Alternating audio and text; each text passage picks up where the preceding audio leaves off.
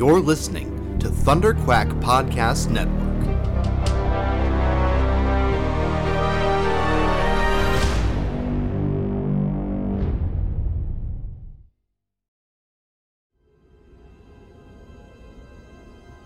There has been an awakening.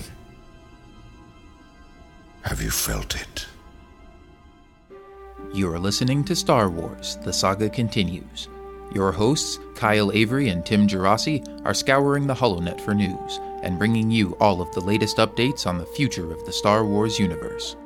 And the future is bright indeed, so we invite you to join us on this exciting journey as the saga continues. Always in motion is the future. This is just the beginning. You'll find I'm full of surprises. It's not over yet. No, there is another. Chewie, we're home.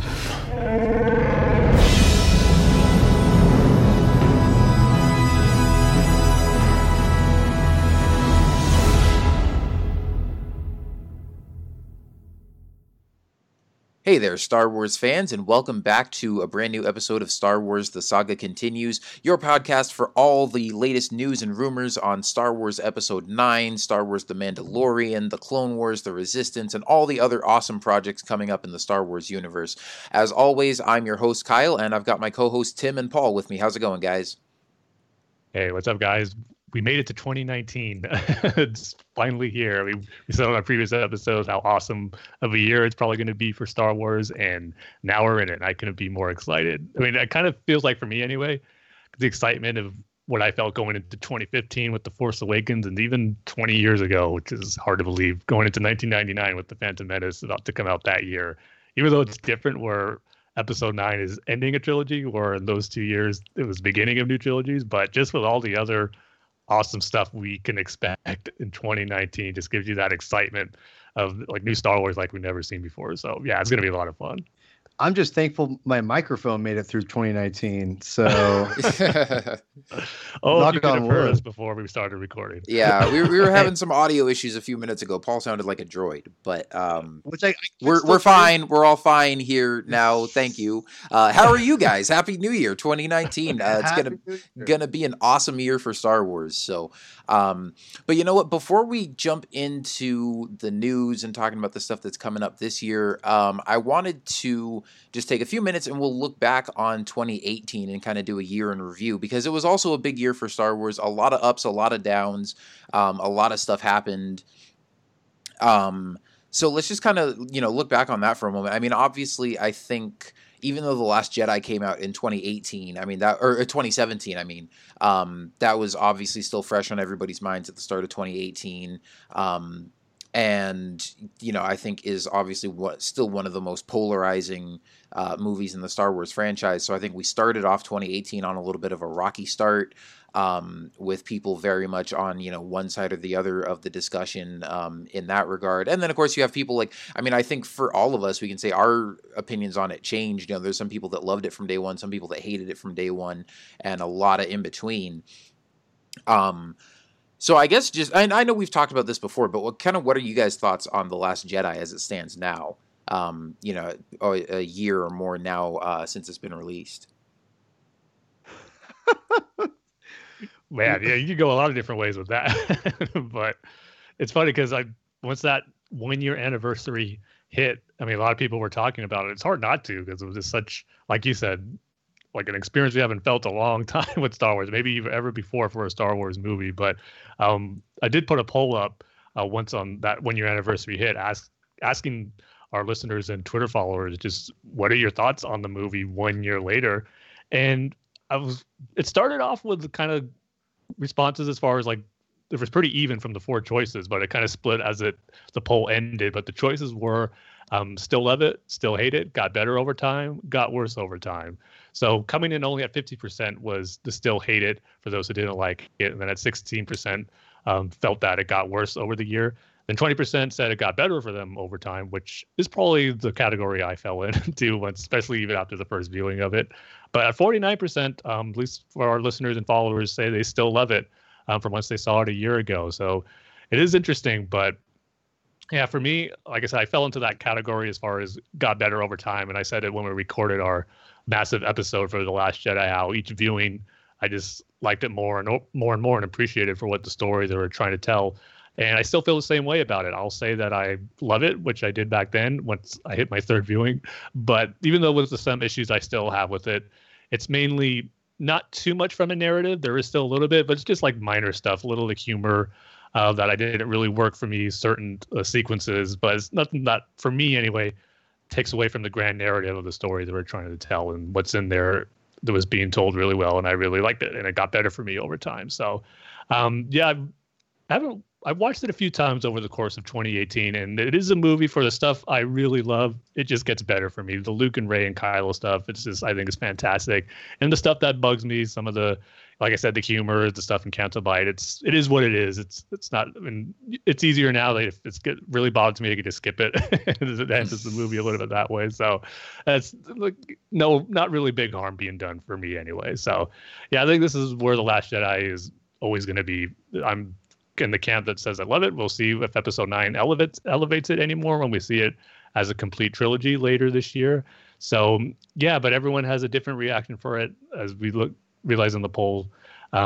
It's going to be interesting to see where it goes from here, but the conversation I don't think is going to stop anytime soon. You would think maybe after a year, we've all, as Star Wars fans, said what we needed to say about The Last Jedi, but I think it's, as we saw with the year reflection on it, there was more conversation. I think as we get closer to episode 9 and even after episode 9, seeing how the trilogy wraps up, that conversation is going to continue. So it should be interesting as we move forward with this movie. Mm-hmm. Yeah, my opinion is really, it's been staying in, like, it has to wait and see how episode 9 ends. And I argue with my friends about this all the time, and I just, and they try to tell me, oh, you don't need, it's good on its own. And I'm like, that's, again, it's all subjective. And honestly, for me, I need to see how it ends in order for me to justify what goes on in that movie. It just does. It's hard for me to watch it and to rely so much and to end it on such an awkward way, in my opinion, that I have to see how it's brought home. It's really hard for me not to, like, figure that out or just to kind of get behind that. It's a film, that I don't hate the movie. I just don't love it. And I think I could end up loving it once the trilogy is over and I can kind of, like, get over some of the decisions that were made story-wise or whatever, and just seeing how JJ ends it.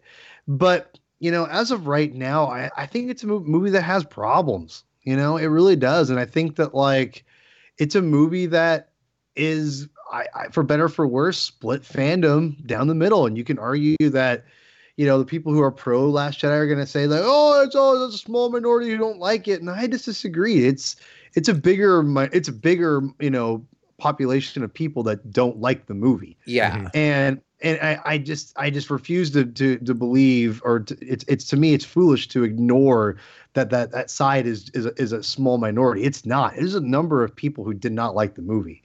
I don't count myself as one of them, but I guess some people who are super pro Last Jedi, maybe they would consider me anti Last Jedi because I don't love it. I just think I just like it. Okay. There's moments that I love about it.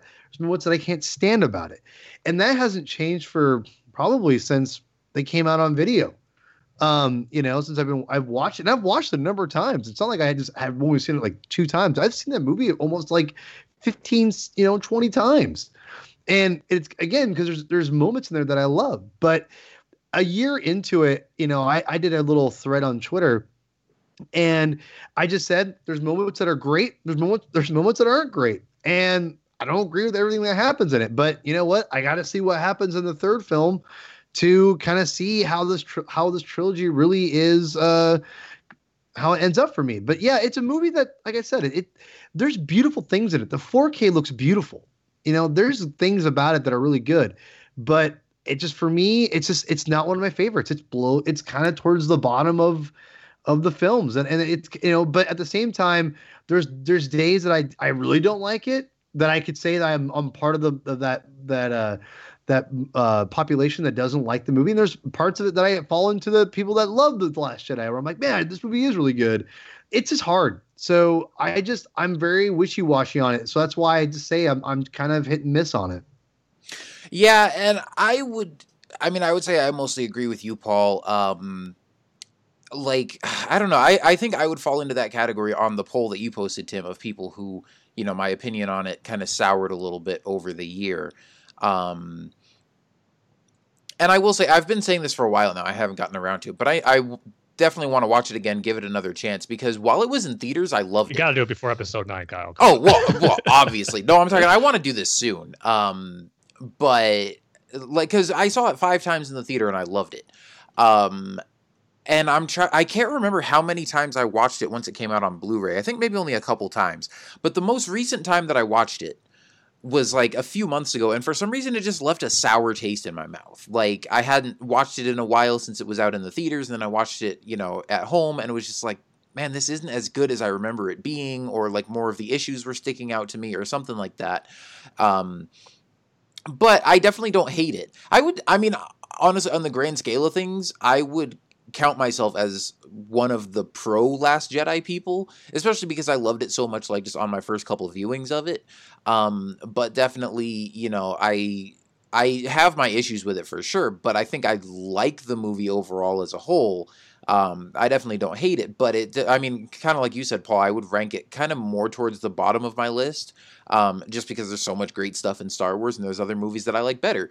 But, some of the stuff in there, like you guys were talking about, the Luke and Rey and Kylo stuff is all fantastic. And it's funny because I remember saying on the show when we reviewed it for the first time, I said I went into The Last Jedi thinking if they killed off Luke Skywalker, I would hate the movie and hate Rian Johnson. And they did it anyways, and I still liked the movie. But I think that's one of the things that I've soured on a little bit over time. Like, I really wish they hadn't killed Luke off. And then also, some of the stuff like the Canto bite and the Finn and Rose like kiss at the end and her crashing into him and, whatever. Just like I have my issues with it. There's things I'd wish that they had done differently, but there's still a lot to love about it. And Paul, you're absolutely right that I think people's opinion of it, you kind of have to take it as its own standalone thing, but I also think that episode 9 could do a lot to, put people's minds at ease or to move past that. Just kind of depending on where they pick up those threads and where they go from there. So I don't know. It's going to be really interesting to see sort of what the aftermath of that is, how it all plays out in episode 9, where they take the story from there, how they resolve everything, and how that maybe impacts people's views of The Last Jedi after the fact. But yeah, definitely. And Paul, you brought this up, like the fact that when the movie came out and there was so much kind of negativity, and especially, it was so weird because it had it got such high praise from critics, and then such a negative reception from certain fans. Obviously not everybody hates it, and it's not just like people just kind of generally think it's okay, and then there's some people that hate it. It's a very polarizing split between people that love the movie and people that detest the movie. And a lot of that hatred and stuff, at first, it was easy to attribute that to just a vocal minority of people that hated the movie.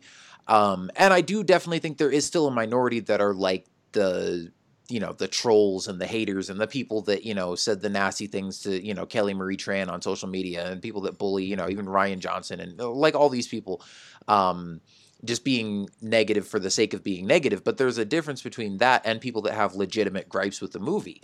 And I think over time it became more and more apparent that no, it's not just a tiny group of haters. Like, there are a lot of people that either legitimately just didn't really like it or liked it but had issues with certain things in it, and that not everybody just absolutely loved it. So yeah, that was a really kind of weird way to start off the year, especially with The Force Awakens and Rogue One. And I've heard some negative opinions on those, but at least at the time they came out, got, a lot of praise from both critics and fans. And so it was kind of uncharted territory, or not really uncharted territory, more like going back to the Phantom Menace territory, to see almost like times 10 Phantom Menace. Yeah. Well, honestly, I mean, because with the Phantom Menace, you didn't have social media, right? Yeah, like, exactly. I mean, it's kind of hard to gauge. Like, I was only 8 years old when the Phantom Menace came out, so I wasn't really aware of like any negativity going on at that time because I freaking loved Jar Jar Binks when I was a kid. But you know, I can just imagine like that level of just sort of contention, and then, you know, magnified tenfold by Twitter and Facebook and just all these online platforms that we have now. So yeah, I mean, that got 2018 off to an interesting start, to say the least. And then of course, I was just going to say, which is disappointing for me because, like you just talked about, we're coming off such a great high of The Force Awakens and Rogue One. Star Wars is back in some cases, you know, better than ever. And there was a part of me that thought, even though I loved the prequels, I was thinking, okay, we left that era of Star Wars behind where it was that split, and there was people who loved it, people would hate it. Yeah. And we got this. That's where the disappointment came in for me, whereas we're going back to that time period where there's such a polarizing and controversial Star Wars movie again. But got to realize, once we were getting Star Wars movies every year, that was something that was probably going to happen, but not anymore. I think that's what 2018 kind of taught me about Star Wars. And this is, again, someone who loves Star Wars. One of his favorite things to do in his spare time is talk about, consume Star Wars. But that Star Wars really, you know, you almost thought that maybe it was George Lucas, right? And I never thought that. Maybe when I was in high school, I thought that when the Phantom Menace came out for me. And then as I got older, I definitely like loved the prequels way more, and I appreciate everything artistically what George had did. But you kind of thought that George kind of like burned himself, and everyone just was like, you know, that's what the bias was. Like, oh, it's just George Lucas. That's the problem, right? Yep. Blah, blah, blah. So I almost kind of thought maybe it was just George, and now that they're going to get like these not as, I'll be honest, I mean, not as creative and you know, not as out there kind of concepts. We're going to get, you know, more, you know, I don't want to say cookie cutter. I'm not trying to, you know, criticize JJ and Rian Johnson because they've made some creative, cool choices. But you know what I mean? George is a visionary. Let's be real. He's more of a visionary than those two. And whether they make better overall films is a subjective thing. But I think we'd all agree that George is way more ambitious than JJ and Rian Johnson. But that being said, what 2018 taught me was that no, it's not just George Lucas. This is, fans are ready. If there is anyone that goes against conventional wisdom for what they want, fans are going to freak out. And I think that's always been there. I mean, I should be a no-brainer, but it showed that Star Wars is not untouchable, even with George Lucas, that even without George, that someone could easily be a scapegoat for Star Wars, you know, or someone that to throw blame and use it as hatred. Because let's be real, Ahmad, you know, as we know, Ahmad Best said he was suicidal back in 1999 when that movie came out, the backlash he received. And then people are still harassing Rian Johnson and all these people, you know, and Daisy Ridley left Twitter or left Instagram. And it's a thing, man. And it showed me that there's a dark side of, you know, of Star Wars than we, you know, care to admit or not. And it's hard to figure out how to combat it, because some people combat it through altercation. And there's people like me who kind of do a little bit of both, of altercation / kind of ignoring, because I'm like, to acknowledge it is to give it power in some regards. But you also don't want to just, you know, put your head in the sand either, which is, I don't want to do that either. So I'm caught in a really awkward place of, I want to communicate and tell people that when they're wrong, that they're out of line, but I also don't want to just feed people like who are just want attention. So what this last year kind of showed me was Star Wars is susceptible to just, it's human, or it's not perfect, and it's not infallible. It can be corruptible in a sense. And I say that in a sense to where it can hurt itself, you know, it can, because look at Solo, and that to me is what the 2018 taught me, was that, you know, Star Wars can hurt itself so much that it could put out a quality product like Solo, and that whatever your opinion of The Last Jedi is, The Last Jedi affected Solo one way or another.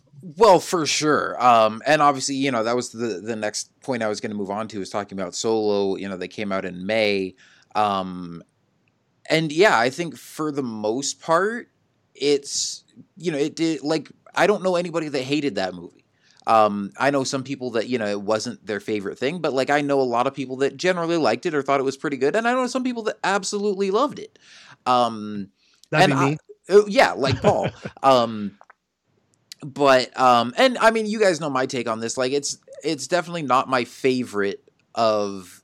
In fact, it might be my least favorite of the new movies, only because, and it's so hard to say, because Solo, I would just say, is overall pretty good. The Last Jedi wavers between, you know, great and not so great, and Solo is kind of somewhere right in the middle there.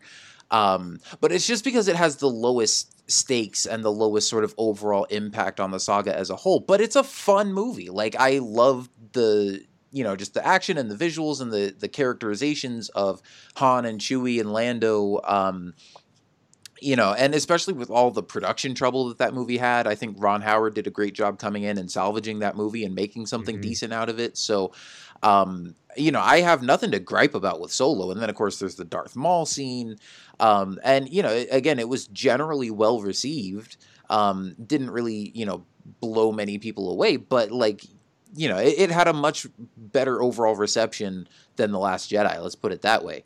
But then, you know, just far, you know, underwhelmed at the box office. And I mean, it didn't do terrible. It wasn't like a huge flop, but definitely by Star Wars standards. Yeah, it's a flop by Star Wars standards. Yeah, exactly. Like, it made a decent amount of money for, you know, any just random summer blockbuster movie, but, you know, it far underperformed by Star Wars standards, especially when you had, you know, Force Awakens as like the third highest grossing movie of all time, and Rogue One and The Last Jedi both made well over $1 billion, and, you know, Solo, I forget exactly what the total was, but definitely performed way below everybody's expectations. And I think, like we were just talking about, The Last Jedi definitely had some impact on that, but I blame it more on the scheduling. I think The Last Jedi would have, or I think Solo would have done so much better if they had released it in December, like they've been doing with all the Star Wars movies so far. Because I think, you know, obviously The Last Jedi was kind of a hot topic all year and probably still will be into this year. But just sort of the firestorm around it definitely had calmed down a little bit by the end of the year, as opposed to midway through the year. And especially because, you know, it was just a few months after The Last Jedi had come out, you couldn't really talk about Solo and Star Wars in general without somebody bringing up The Last Jedi and, you know, how is this going to hurt Solo and blah, blah, blah.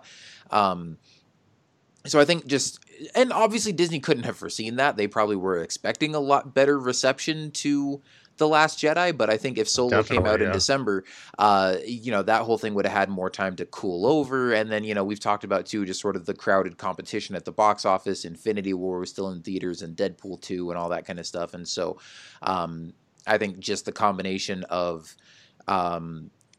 you know, just that crowded competition at the box office for the summer, and maybe just a little bit of movie fatigue in general, as opposed to maybe a little Star Wars fatigue with, you know, 2 movies coming out back to back just 6 months apart, or not even 6, I guess like 5 months apart. And then the fact that, you know, a lot of people either were, you know, straight up boycotting Solo because they hated The Last Jedi, or maybe just because of all the controversy around The Last Jedi, they just maybe were, you know, a little hesitant to jump back into that, and, you know, wanted to wait to watch Solo on, you know, Netflix or on Blu-ray or whatever. Because then, you know, once it came out on Blu-ray, you know, it got a lot more hype, and I'm sure there were a lot of people that saw like the Darth Maul clip on YouTube and were like, wait, he's in this movie? And, you know, it was getting a lot of positive reviews then and stuff, and people kind of realized like, oh, this is a good movie that maybe I should have gone to see in theaters.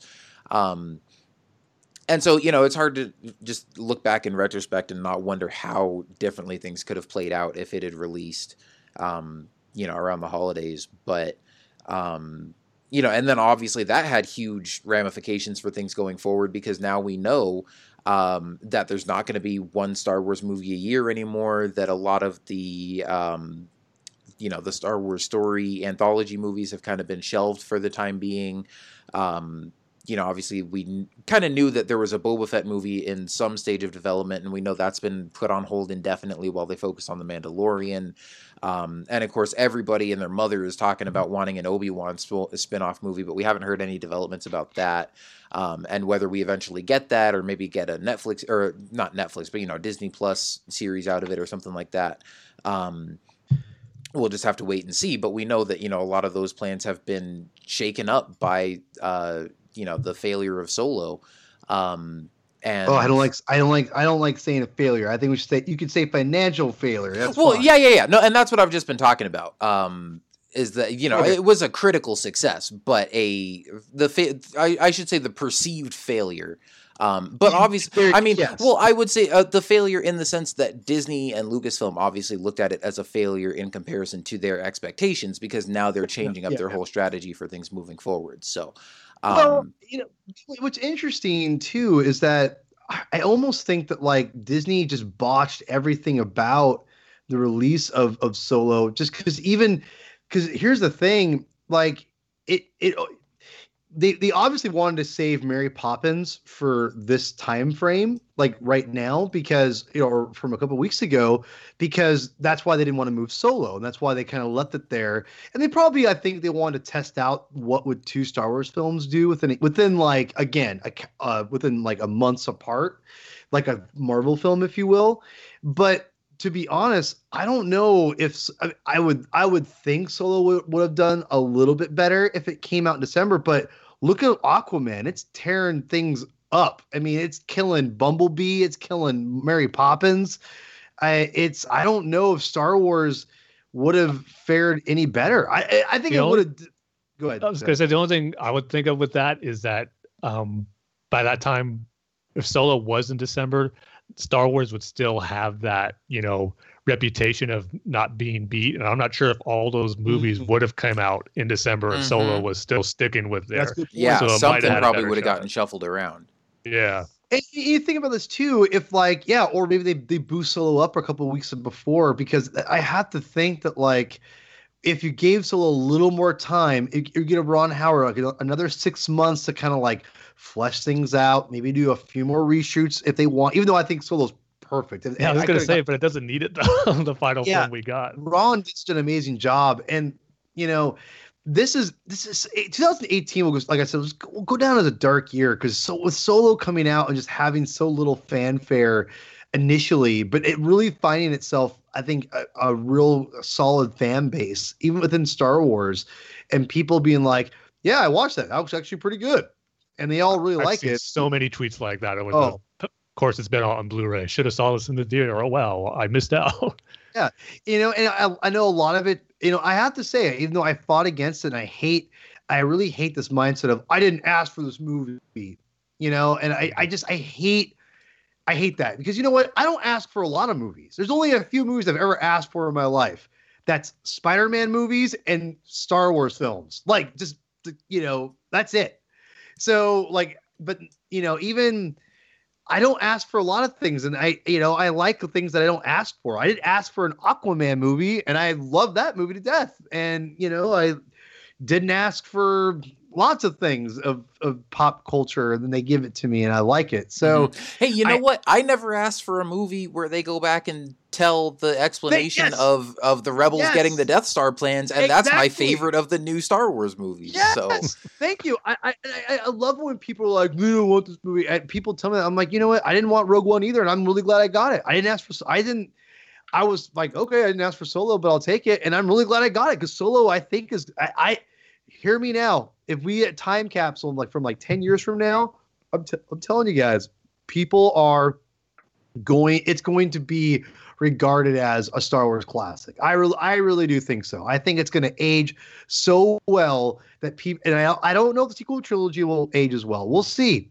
Look at the prequels. They were hated. Now they're loved. And maybe the sequel trilogy will have some kind of, fall in line with that a little bit, or maybe the opposite. I don't know. It's hard to say, but to me, I feel that Solo will be a better received film, and people will regard it as like, man, that was a really good movie. Like, just of all the Star Wars films or Star Wars video content, that will be regarded as, number one. But I wanted to also bring this up too. 2018 didn't have a celebration, and and that I'll be honest, celebrations are really good for morale. Mm-hmm. I'm gonna throw this out there. I'm a manager for a team, and I can tell you every time like we have a team meeting and we have like a potluck, everyone like loves it. Everyone does. They all love it.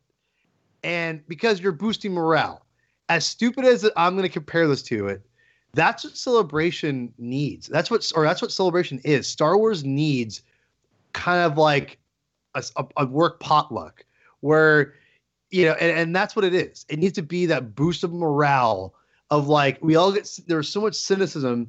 Would life have been different with a celebration that they could have announced some things and like kind of, did damage control of some sort? I don't know, but I almost feel like maybe like I for a while I thought celebrations didn't need to be every year, but now I'm thinking, you know what? Maybe Star Wars is it's so big, it's getting so much bigger than George Lucas even ever probably thought. It's growing, just even more than whatever, right? I just feel like maybe it's good to have these celebrations to kind of bring the fan base together and kind of cool their jets and kind of cool their heads a little bit. I mean, it remains to be seen if that will happen in the next celebration, but I think it will. I think the excitement over the Mandalorian, the Cassian Andor series, the DB Weiss and Benioff series that are coming out. There's so much with the Star Wars theme parks. I just kind of feel like there's so much going on that like maybe having these once a year meetings is a good thing for team morale of Star Wars, just for fan base, because it's so easy to get behind a keyboard and be upset, or be disappointed or, but if you're like, oh man, all my friends are getting together to celebrate Star Wars and why we actually are in this in the first place is because we love it. And y'all get there and y'all get in a good mood for the most part. And you go, okay, we're happy. We're all together. And like, I always have a blast, it's not perfect, but it's again, it boosts morale. And I feel that, I'll be honest, I wonder if that was missing. You have these comic conventions that have Star Wars themed stuff in it, but maybe it would have been better if Star Wars had a celebration. Maybe I'm totally off. I don't know, but it almost feels like it needs that every year. Well, see, as kind of a counterpoint to that, I feel like also because of all the negativity around The Last Jedi, like I don't think I would have wanted to be at Celebration this year if there was one. Or I might have, who knows? I mean, and it obviously depends on where it is and all that kind of stuff. But I'm just saying, I think it maybe was a good thing that it had a year to kind of blow over this year. Because I don't know how well that would have gone over. Like, and especially like, I feel like this year in particular, there weren't as many like big projects to show off. And stuff like that. I mean, we got Resistance this year, but we didn't even get a trailer for that until like a month before it came out. So I don't know how much of that they would have shown off at Celebration if there was one. And if it was in like April or May, it would have been right before Solo came out. So there would have already been trailers out and stuff like that. And there would be, no movie in December to look forward to. And there was no new video game this year to look forward to. And so, I mean, and obviously you go to Celebration to hang out with friends and to just hang out with fellow Star Wars fans, Star Wars fans and have a great time. But I think the one thing, I mean, maybe this is just me personally, but I feel like for kind of the fandom as a whole too, like one thing that really gets people hyped, especially those of us that don't get to go to Celebrations but are sitting at home watching all the coverage and stuff, is the announcement of new projects. And right. I mean, that's what I'm most looking forward to about Celebration next year, is we're going to get our first looks at Episode 9 and The Mandalorian and probably, a new trailer for Clone Wars and all that kind of stuff. And so there's going to be a lot of new stuff to show off. And I think, that's one of the things that gets people really hyped. And, if you didn't like The Last Jedi or you didn't like Solo or whatever, this is giving you a look at like, well, here's what's coming next. And here's something that hopefully you will get really excited about. And so, I mean, I don't know that there would have even been a whole lot of that if they had a Celebration this year. And, if it's just about, getting together and mingling with fans, like, everybody's just going to be talking about The Last Jedi, and it wouldn't necessarily just be a celebration of all the people who loved it, because there are, like I was just saying, there are the trolls and the haters, but there are also legitimate Star Wars fans who have legitimate problems with this movie. And so, I don't know. I feel like it was maybe just a year to kind of let Star Wars lick its wounds, I guess. And hopefully, you know, I mean, I do feel like things have kind of been on an upswing towards the end of the year, and hopefully that momentum will carry into next year, and hopefully we all love Episode 9. But, you know, we'll have to see how this all shakes out in the year to come. Yeah, I kind of agree more with what you were saying, Kyle, about it was kind of a good to have a breather, I guess, this year with Celebration. I also agree with what you were saying, too, about it kind of being a morale boost, Paul. But I think the fact that we did have a year without it is going to mean that even more so for Celebration Chicago. That's a good point. Yeah, I don't know. Maybe it is just like the worry portion of me that's thinking like, oh, like Celebration, if they did have one in 2018, would the people who like really didn't like The Last Jedi come out in full force? Because like during that time, like we talked about what a crazy time it was talking about that movie. Like they had a panel with Kathleen Kennedy coming out with like, would there be people who would like boo her as she came out being so close to The Last Jedi who were so upset with that? Like, because I would hate for that to happen, to have that kind of be, you know, the fans showing how they feel about that. And if you hear a majority of that, you would think to yourself, if you're watching from home, seeing like the live stream, oh man, like that shows like a lot of people really, really aren't happy with The Last Jedi and all that. And that was something I was worried about if they did have a Celebration, just how like more negativity be a part of it than, you know, the more positive and excitement that Celebration is supposed to be about. So like I said, that kind of maybe I was just, you know, overthinking it too much, or maybe like worst case scenarios. But at the same time, we know that it's split down the middle pretty much between those who love it and hate it, and how fans feel about the franchise as a whole right now. So I think having 2018 without a Celebration probably was going to be for the best, and it's just going to make 2019's, or I should say this year's Celebration even more special once we get all that great stuff that we're expecting. I think there will be more of a, you know, positive vibe going into it for those who are going to be attending Celebration, and the excitement will be there. So yeah, I don't know, going forward, it will be interesting to see what Lucasfilm thinks about that, how they view 2018 without a Celebration, if they thought it was a good thing, or maybe they'll realize that maybe a Celebration Chicago goes off really well, and it's something where maybe they'll start thinking about maybe we should do it every year. So it'll be interesting to see where they move forward after this one. Mm-hmm. Well, it's for me, I'm curious what you guys think, but if this year felt from a, you know, because obviously Last Jedi came out in 2017 technically, but what I think is interesting is that we have 2018 felt like a very weird year for Star Wars content. Like there was good content, but it didn't feel like there was as much. Do you get what I'm saying? It didn't feel like there was as much going on. We never had like that buzz and of excitement. Exactly. Well, there was nothing. Yeah. And again, I think that's because A, The Last Jedi kind of put a damper on things, and B, because Solo came out halfway through the year, so we didn't have the excitement build up through the year for a new Star Wars movie coming out at the end of the year. Yeah, when we should have been really excited about Solo, we were still talking about The Last Jedi. Exactly. And then, you know, and also, you know, Rebels ended, and they're just, you know, dude, that's something that gets lost in 2018. Yeah, especially because that was, I mean, and again, I was trying to kind of go in sequential order, and I thought of, you know, The Last Jedi and then just Solo, but the Rebels ended in, I think, March or April, so that was in between there. It was March, yeah. But obviously, I mean, that show, I think, ended on a really high note. Yeah. And had, you know, some of its best episodes of the entire series in that final season. So that was great. And then, of course, over the summer, we had the Comic-Con panel where they announced that Clone Wars was coming back. And that felt like something that really kind of brought people back together, and, you know, where there was like no negative reaction and no criticism, and just everybody getting excited about Star Wars again. I would probably say that was the highlight of Star Wars fandom in 2018. I would agree. Announcement.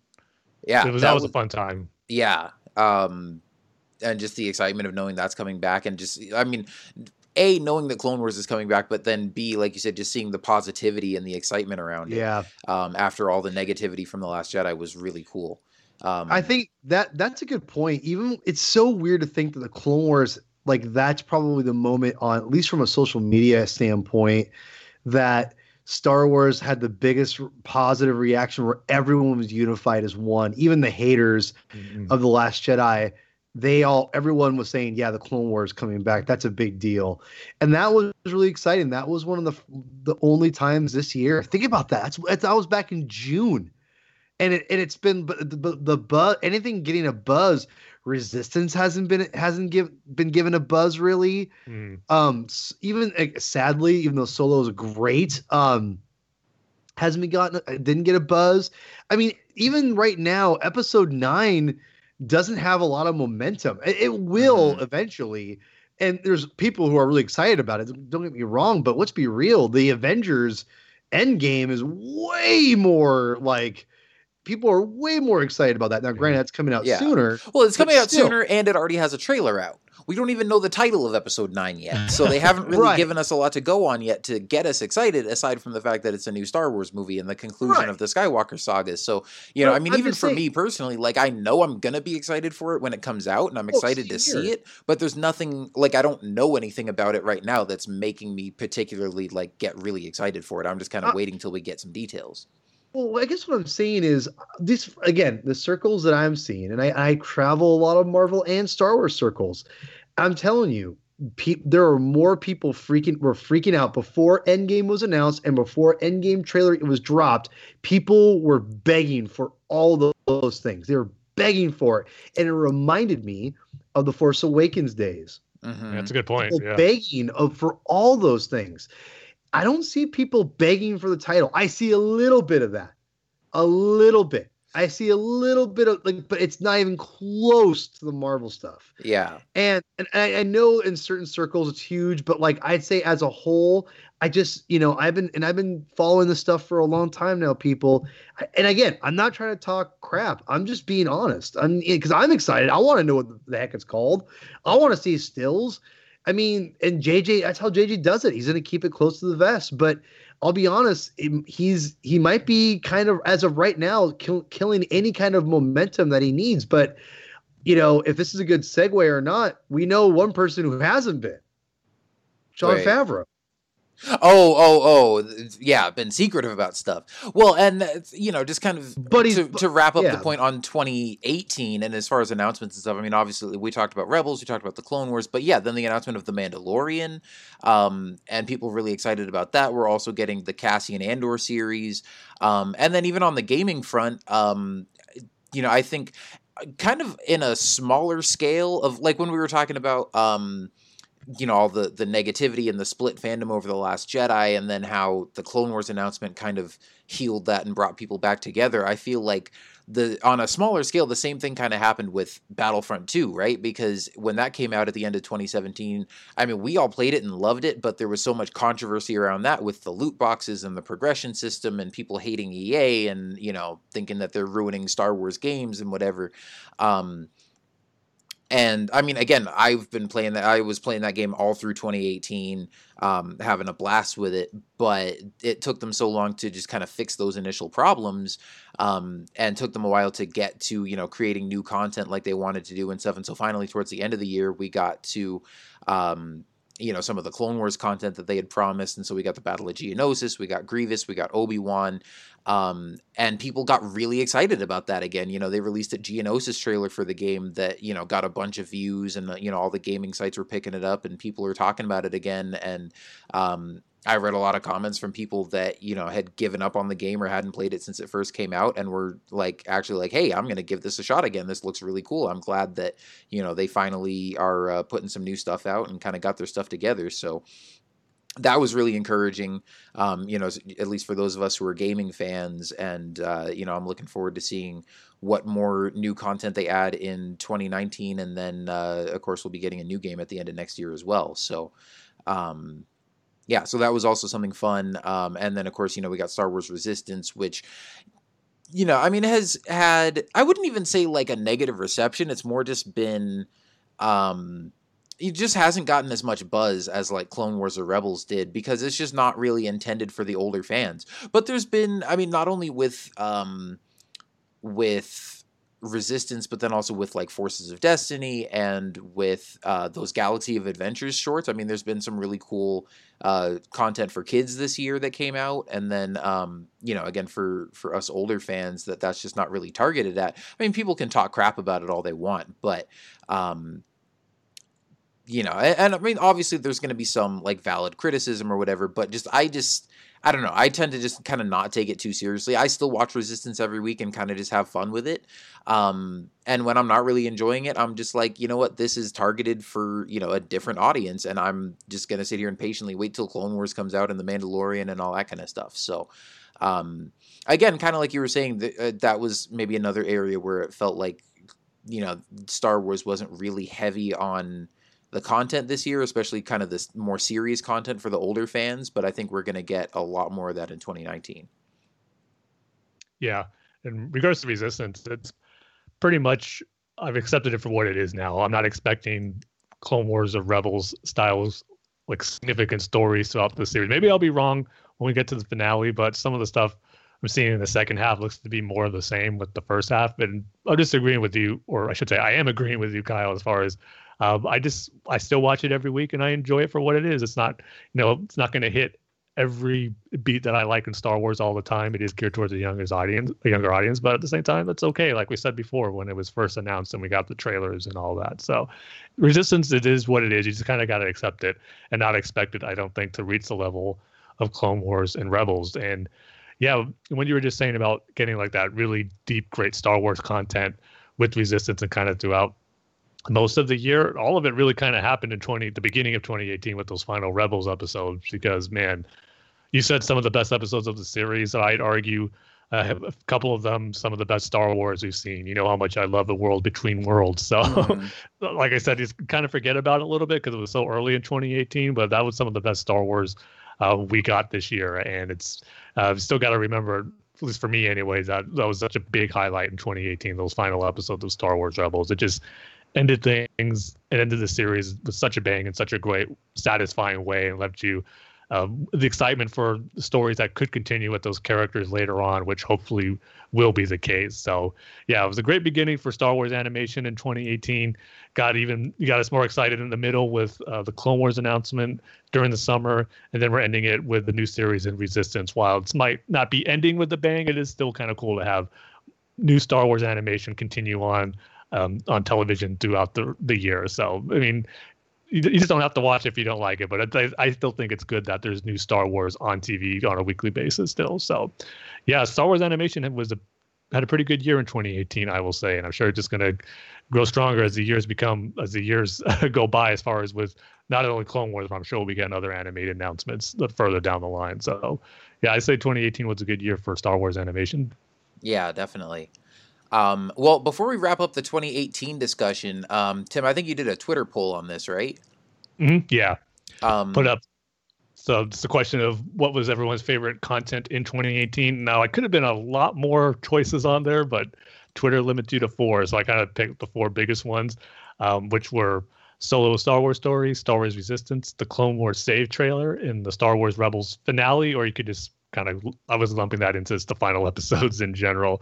But I mean, you had like Star Wars comics, there was novels you could have thrown in there, the Galaxy of Adventure shorts, Forces of Destiny. So there was a lot of stuff to consume in 2018, but I think those 4 were the biggest. So I'm coming in 4th place. Now, I'm glad this got some votes because it was at 0 for the longest time, but at 2%, Star Wars Resistance is coming in at number 4 as the best content of 2018. But after that, at 21% was the Star Wars Rebels finale.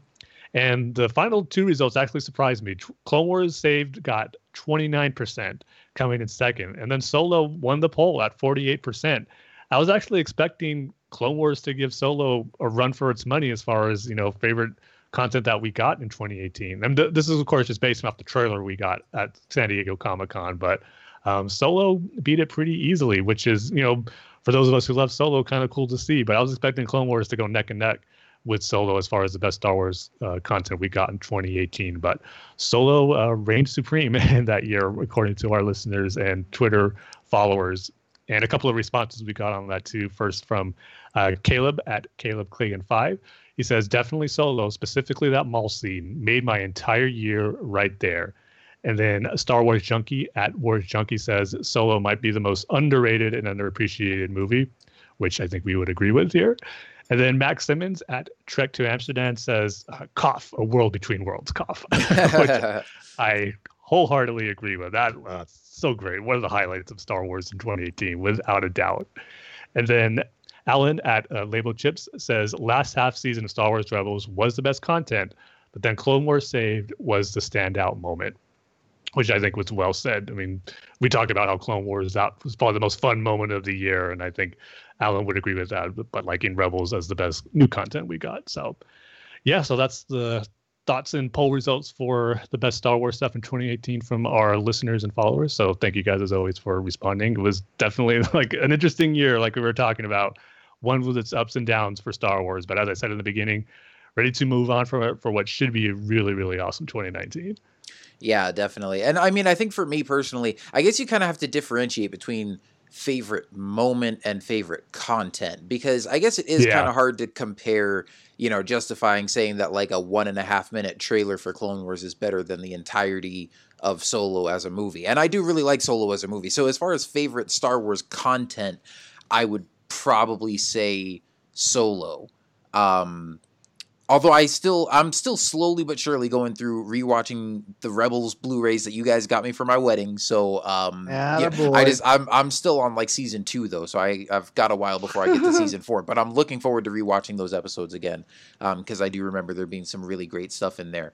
But I'm gonna go with Solo as my favorite content of 2018. But favorite moment for me was definitely the moment that we found out the Clone Wars was coming back.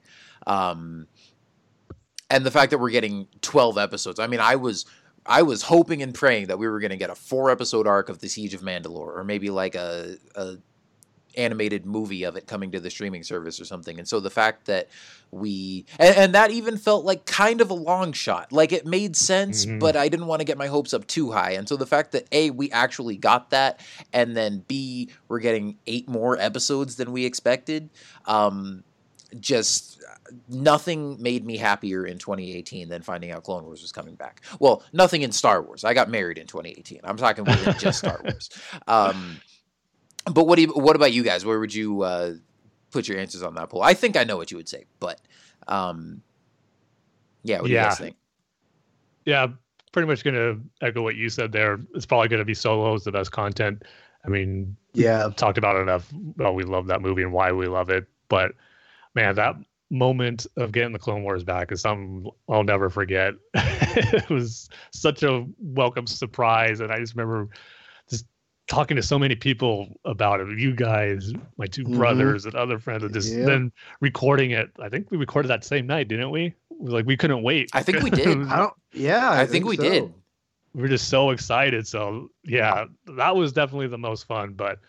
And that trailer was pretty awesome. I mean, that's why I put it on the poll, because, I mean, I can't compare it to a full-blown movie, but for some, I think it might edge out for maybe those who don't really care too much for Solo. That Clone Wars trailer could have been the highlight of the content we got. Just seeing new footage of Clone Wars was something really cool. And I love how that trailer was cut together, beginning with all those clone helmets. It was just so cool. So I don't want to sell that short, and totally get why someone could vote for that as their favorite Star Wars content in 2018. But yeah, so...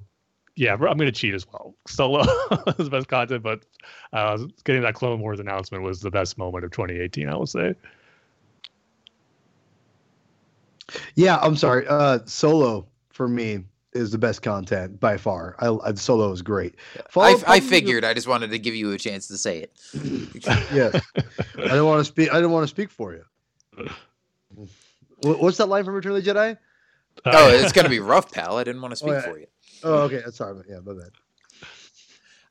Well, good stuff. And you know, it's good to kind of look back and reflect on what was definitely kind of an up and down year and an interesting year to say the least. But let's get to the stuff. Looking ahead to 2019, we've got another poll that we'll get to later, talking about just most anticipated moments of 2019. But let's get to some of our news stories and stuff, and we'll save that for the end. So the first thing we just want to bring up. We kind of talked about this on our last episode. We talked about some of the casting announcements for The Mandalorian, and we had a lot of somewhat, unofficial announcements that hadn't been confirmed by Lucasfilm, but we had heard through like the Hollywood Reporter and stuff that we had like Pedro Pascal and Gina Carano and Nick Nolte and a lot of like the main actors in place for The Mandalorian. And then shortly after we released that episode, StarWars.com announced the full cast, confirming a lot of those announcements that we had heard previously. So Pedro Pascal has been cast in the title role as a lone Mandalorian gunfighter in the outer reaches of the galaxy. He is joined by Gina Carano, Giancarlo Esposito from Breaking Bad, Emily Swallow from Supernatural, Carl Weathers from Predator, Omid Abtahi from American Gods, Werner Herzog from Grizzly Man, which he's a director. I didn't even realize he acted, but that should be interesting. And then Nick Nolte. And then they just have a quote from Jon Favreau here saying, "We're having a great time working with this incredibly talented group and excited for everyone to see what we're up to." Well, I think I can speak for all of us when we say we are incredibly excited to see what you're up to also. Yes. So yeah, it seems like they've got a really solid cast put together. Can't wait to see what they're working on. We also got an announcement of the composer for The Mandalorian, and it's, I hope I don't butcher this, but Ludwig Göransson, who did the music for Black Panther, as well as both of the Creed movies, and he's done a lot of other stuff recently. So, that should be, I think he seems like a solid choice. I don't really know what they're going to be going for sort of thematically or what the music's going to sound like, but that's always one thing that I am, really intrigued by. And one of the things I'm most looking forward to with any new Star Wars content is, hearing someone put their own new spin on some of the classic Star Wars themes and stuff. And then also, hearing new music and new themes and stuff. So I hope he does a great job with that. And, looking forward to hearing what The Mandalorian sounds like. And then last but not least, of course, we had Jon Favreau out on social media again, giving us another little behind the scenes glimpse. And he posted this, I think, was it on Christmas Day? Yeah, I believe it was. That he shared an image of a droid that looks very similar to those of us who remember the bounty hunters from episode 5, on the bridge scene in The Empire Strikes Back. This guy looks a lot like IG-88.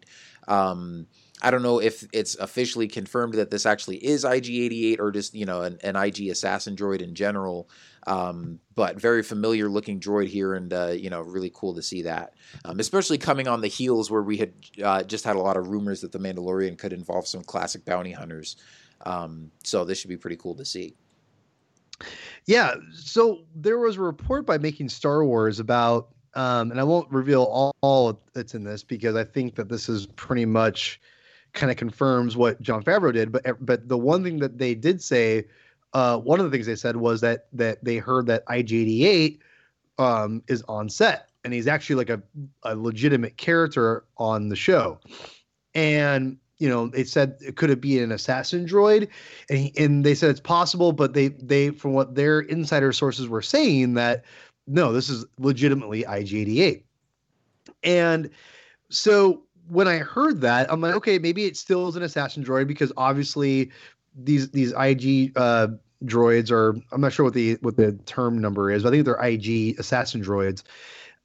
They're obviously in the canon even now, even in the original or the first Darth Vader series. There's like a red IG assassin droid. So they're obviously in the new Star Wars canon. Obviously in Legends are all over the place too, but Jason from Making Star Wars said no, we're hearing this is legitimately IG-88, and I feel the fact that Jon Favreau putting that out on Christmas, like Merry Christmas, I feel that's him saying, hey everyone, Merry Christmas. Like, hey, this is confirmed. This is IG-88. Like, that's what I feel. Maybe I'm wrong. Maybe it's him just going, hey, surprise with a picture. But I feel like that's a present to Star Wars fans saying, hey guys, guess what? This is IG-88 without having to say it because it was already reported. Mm-hmm. If that makes any sense. I totally agree. Like, because Jon Favreau gets it. I mean, he totally gets it. Consider him just like us as a Star Wars fan. Like I took the same thing as you did, Paul. He's doing that knowing that this is IG-88, but he's not saying it. I mean, it just has to be. So I totally agree with you. Yeah. So I'll be honest, like Jon Favreau is really doing a good job promoting The Mandalorian without doing it all at once and, having a big kind of boring press release. And I say boring, meaning it's about this. Here's the cast, blah, blah, blah, blah, blah. No. Like he's purposefully putting out little bits and pieces as he goes and giving us little breadcrumbs, and not like a J.J. Abrams, even like where he's, giving us the images all blurred. Yeah, here's a blurry image of a couple of characters. No. Like he's actually like, hey, here's a synopsis of The Mandalorian. Oh, that's awesome. And here's a picture. Holy crap. And then here's a couple random pictures.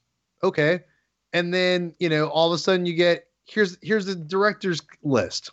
Okay. It's a pretty impressive director's list. Okay. Here's the official cast list, and it's pretty nuts, and then it's like, oh, by the way, here's confirming a major Star Wars character from the original trilogy, or side character from the original trilogy that everyone knows about is in the show. Holy crap. Like he's doing a great job of putting things out as he goes to promote his show and get people invested. And I definitely feel there's a buzz for The Mandalorian. To be honest, at this moment, I'm more excited for The Mandalorian than Episode 9. At this moment, I reserve the right to change my mind, but right now, I am really jazzed for The Mandalorian, man. I am like super, super jazzed. So, that picture, just the fact that he said, I wasn't surprised when I heard there was an IG assassin droid that was on set of The Mandalorian. Like that to me, it makes sense. The fact that it's IG-88. It sounds like it is, and the fact that what Jon Favreau did and promoted it, I'm like, okay, this is really cool. Like it's Jon Favreau gets it, and he gets what fans want. I am just itching to see a trailer for this thing, man. Like I am ready. I am so ready to see some footage of this thing cut together, because I just think that with Dave Filoni and all the other people, the talented directors that he's bringing on board. Taika Waititi, Bryce Dallas Howard, and the other directors that I forget, I can't, Rick Famuyiwa, the lady who Deborah something, she did a bunch of the Jessica Jones stuff, like a really talented tree of directors, and the cast is really impressive. This is a really exciting Star Wars project that I think that people are. It's going to be the first of its kind. So I think it's going to have it's going to be a special thing. It's Star Wars. Everything is special. I get it. But I think The Mandalorian is going to be more special. This is going to be a really, really big deal when it comes out. Yeah. It's definitely going to be a landmark thing, because obviously they are, planning to do, at least one more live action series and probably a lot more after that. But this one is going to kind of, have to set the stage, or at least, set the tone for all the ones that follow. Like if this one doesn't do well, then all the other ones that they do are going to have, a lot of work to do to kind of play catch up. But this one can really, just kind of get them off on the right foot, kind of stepping into this new medium here.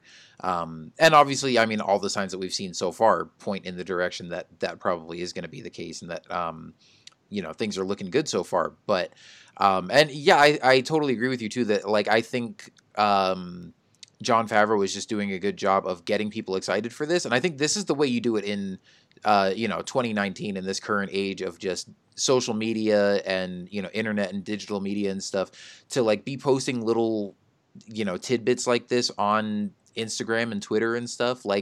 People love seeing that. And that's a really good way to kind of engage with the fans. And, we saw Ron Howard do the same thing with Solo. Yeah. And even though, it's hard to say if that was kind of to the film's benefit or not, just because, the overall box office reception still wasn't that great. But I think, people appreciated that, and it was, cool to see that. And so, I love seeing, and as much as it's nice to get the press releases too and get the official information and, the cast list and the director's list and stuff like that. But then to just get these little behind the scenes pictures and stuff like that, just sporadically, sprinkled around on social media, I think is really cool too. And I think the fans really appreciate that. So, Yeah, I'm right there with you, Paul. I don't know if I would say that The Mandalorian is the thing I'm most looking forward to in 2019, and we'll save that discussion for the end of the episode because I know, Tim, you did a poll on this, and then also I want us to get to talk about it. But I'm definitely looking forward to it, and looking forward to seeing a trailer and looking forward to seeing what they're doing with this thing. So things are looking good on that front. Now, we don't really have much to go on for episode 9 yet. I will say probably, like, I'm expecting to get the title announced this month. I went back and looked at the dates on some articles, and so too. January of last year was when they announced the title of The Last Jedi. So I'm assuming our next episode is probably going to be a discussion on the title of episode 9 if they reveal that this month. Not a whole lot else to go on, but we do have a rundown of just some small reports and tidbits from Making Star Wars. I'll be honest, I haven't really gotten around to reading all this, so Tim, I'll let you take the lead on this one and just let us know if there's any really interesting stuff of note here in this report. Well, there was 2 things that really stood out to me, which first one, the big one, which we're all in agreement on, is that we want to see in episode 9, which is the Knights of Ren. And it looks like that's going to be the case where for Making Star Wars, they were saying that they will have a role in the film, in that they were kind of like, on set, I guess they were being referred to as like the force wielding mercenaries, but now they're kind of be referred to as like a group with many special abilities. So he's saying that maybe it's become some will have special like force powers that he says some consider unnatural. So it's going to be interesting if they will have some powers, like if it's some twisted version of the force, so to speak. So it should be interesting, but just the fact that it looks like they are going to be in it is, you know, kind of sigh of relief in a way where, again, it's not officially confirmed, but like you were saying, Paul, Making Star Wars and their scoops are usually pretty reliable. So the fact that it looks like they are going to be in it should be pretty awesome. So that was just good to see. When I was kind of like on our last episode, we were talking about how great it is that Kylo Ren will be having his mask again in episode 9. It's kind of could say the same thing for the Knights of Ren finally hopefully making their, you know, big debut. Well, I guess they had their debut in The Force Awakens and Rey's Vision, but really their coming out party of seeing them in the present and doing hopefully some cool stuff. So that should be pretty cool. That I don't know if we'll get any glimpses of them in the trailer, but just knowing that hopefully they're on the way in episode 9 is pretty exciting. And then also they go into some smaller details about, you know, the Falcon's radar dish being the same as it was in The Force Awakens, and then about Lando for sure having a cape, which I'm sure is going to be a relief to everyone who's excited about Lando. Century. And then the other thing too, of course, this is right up my alley. Kind of like the new special trooper for episode 9, and it was being described as a red trooper, and he specifically said in this report where it's not pretty much just a typical First Order stormtrooper painted red, but it is a trooper that is going to have its own unique helmet design and armor. And he did say that it's different than the fighter pilot we're seeing in Resistance, but does bring out that maybe the Resistance pilot we see in the First Order was an early concept not used for episode 9, and they brought it into Resistance. But we are going to see a different type of stormtrooper in episode 9, which has me excited. And the only thing that makes me a little disappointed that it will be red, because we kind of got, even though they weren't troopers, we saw the cool new helmeted armored characters in The Last Jedi be all red with the Praetorian Guard. So this is real nitpicking of me, but it would have been nice if for episode 9 we got a different armored color trooper that was, you know, not red. Like if it was blue or something, like a dark cool shade of blue would have been awesome. But to be honest, I kind of like that because it kind of keeps with like the themes of everything, to be honest. That's true. Yeah. I could see that. What to be honest, I totally missed that they reported on the Knights of Ren. When did that get reported? This was early in December, actually. How did I miss that? Yeah, because it wasn't really like in any of the headlines part of it, because it was, like I said, the title was just episode 9 of tiny tidbits. So when you scroll and like at all the headlines, the Knights of Ren are right there. So I was kind of have to go looking for it in that article, but they are definitely in there. That's awesome. They got overlooked. I didn't see. Good job. I know they've been working on not having spoilers in the titles, so that's good. But the fact that no one else really went with that's really interesting. Yeah. So the only other thing, which I'm not counting on, but the possibility maybe we'll see Phasma in here. He's saying he hasn't seen any evidence to suggest that she will or will not be in it, but a lot of the details are coming from like marketing and merchandising planning. So she could be part of the merchandising for episode 9, but doesn't necessarily mean she will be in the movie. But if she survives that, I'm gonna seriously be irritated. Yeah, me too. That should be a fun discussion with you guys if that is the case. Yeah, like, I mean, her armor's cool, and they had their chance to do something really cool with her, but like, you can't kill her twice and then bring her back again. Exactly. Could be your thing for the trilogy, though. That's the thing we don't need. Yeah.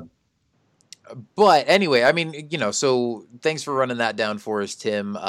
Definitely looking forward to seeing the Knights of Ren in action, hopefully in more than just little flashbacks and stuff like we had in The Force Awakens. I want to know a lot about those guys, so hopefully they have a big role in episode 9. And hopefully they like take an actual part in the story and they're not just like the Praetorian Guards.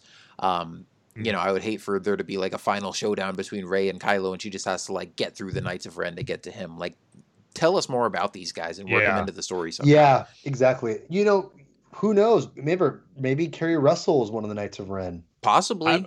I'm hoping she is. I mean, that was something we were talking about when we first learned she was going to be cast in the movie. So I just really hope someone amongst that new cast is playing a main character who is part of the Knights of Ren and will be interacting with Kylo to get that information that we want about them.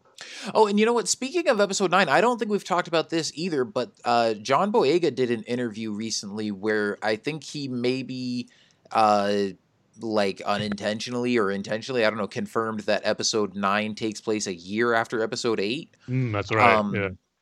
But that hasn't been like I've looked at this and there's no direct quote. Yeah, that's the thing. Himself. Oh, okay. Yeah, because it's from Empire, the magazine, I believe, and they were talking about like the upcoming movies for 2019, and yeah, they said that takes place a year later, maybe according to John Boyega was the writing of it. I'm not sure, but like you said, Paul, it wasn't actually a quote from John Boyega in that article saying it takes place a year later.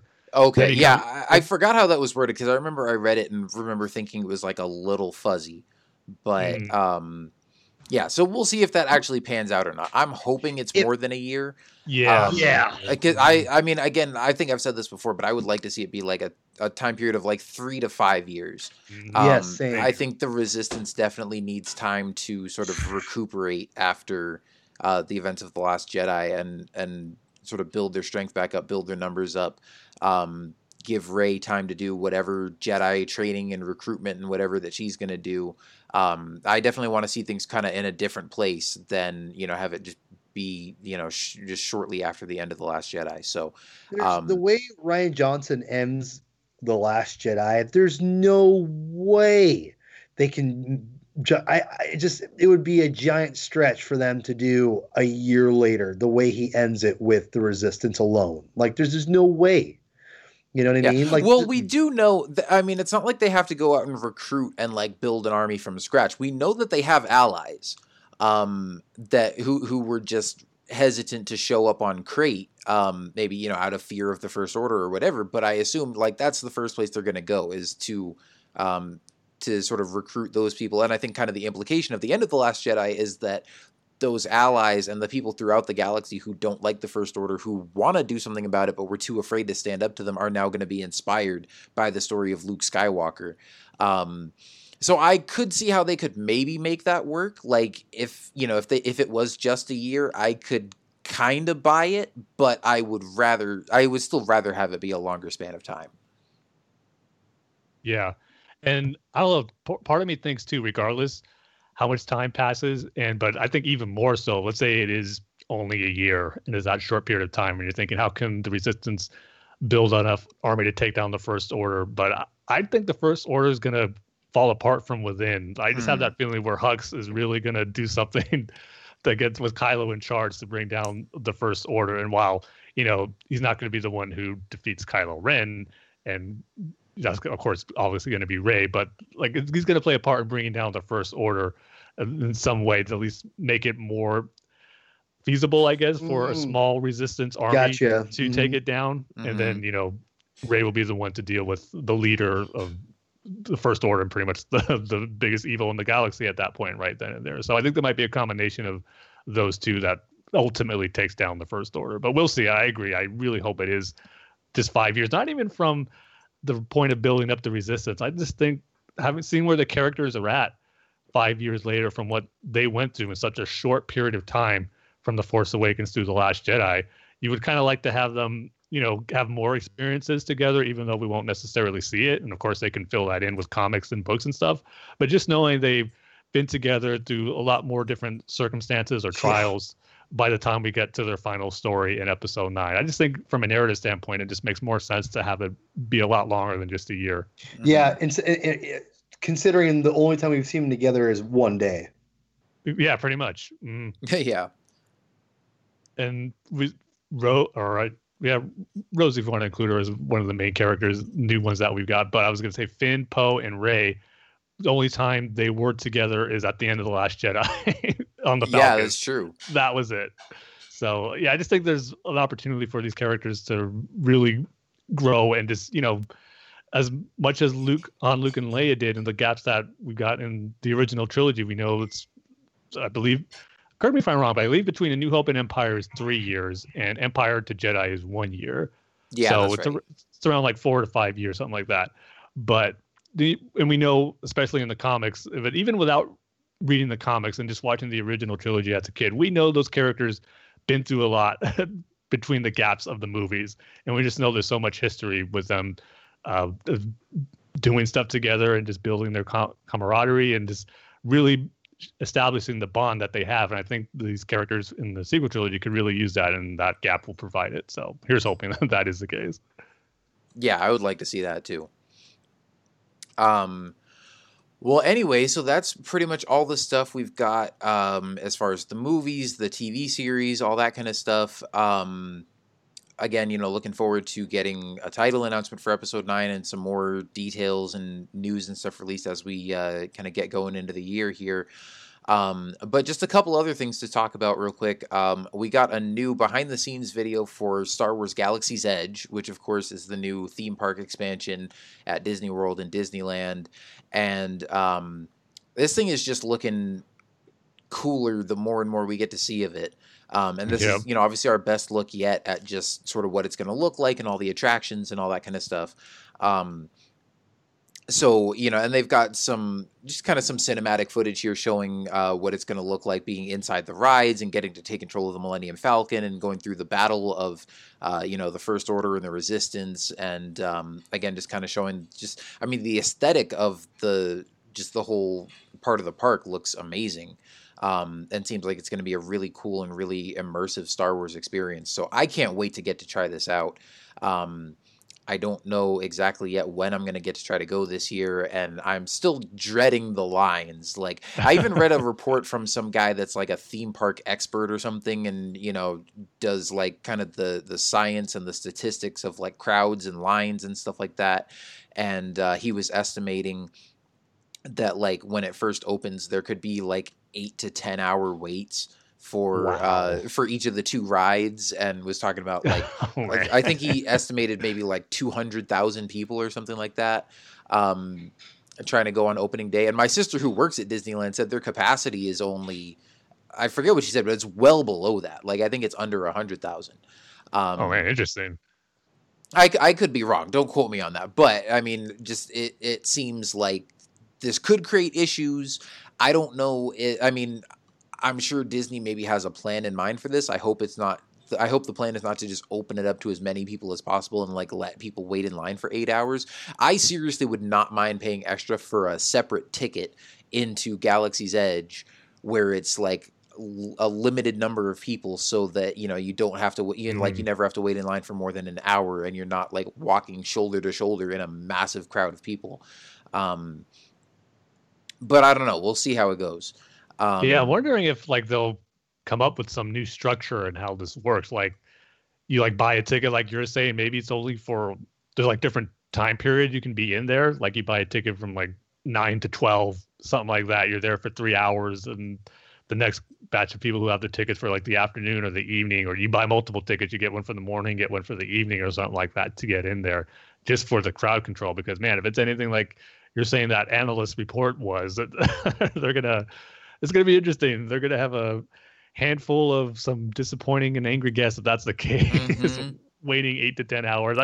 Again, they gotta expect this. They know it's like, so they gotta have some plan in place as Yeah. far as how they're gonna handle this. So that's the big question I have now. Just how it's gonna be crowded. Just how is Disneyland gonna handle that? Because man, just seeing that video, it's got me just chomping at the bit to go to those attractions. I mean, the Smuggler's Run Falcon ride looks perfect as far as capturing how it feels to be in the Millennium Falcon and in the cockpit, just sitting in those chairs. I mean, this is our best look yet in this new behind the scenes video we got of what the ride's going to be like. And just seeing, just normal people sitting in the chairs of the Falcon, it's just awesome to see because you're picturing yourself as you're watching it, being in that environment of the cockpit of the Falcon. It's going to be so cool. And then the Rise of the Resistance attraction, that's the one I'm not too sure on as far as how it's going to be as far as the narrative and just the ride, because you're on like a car.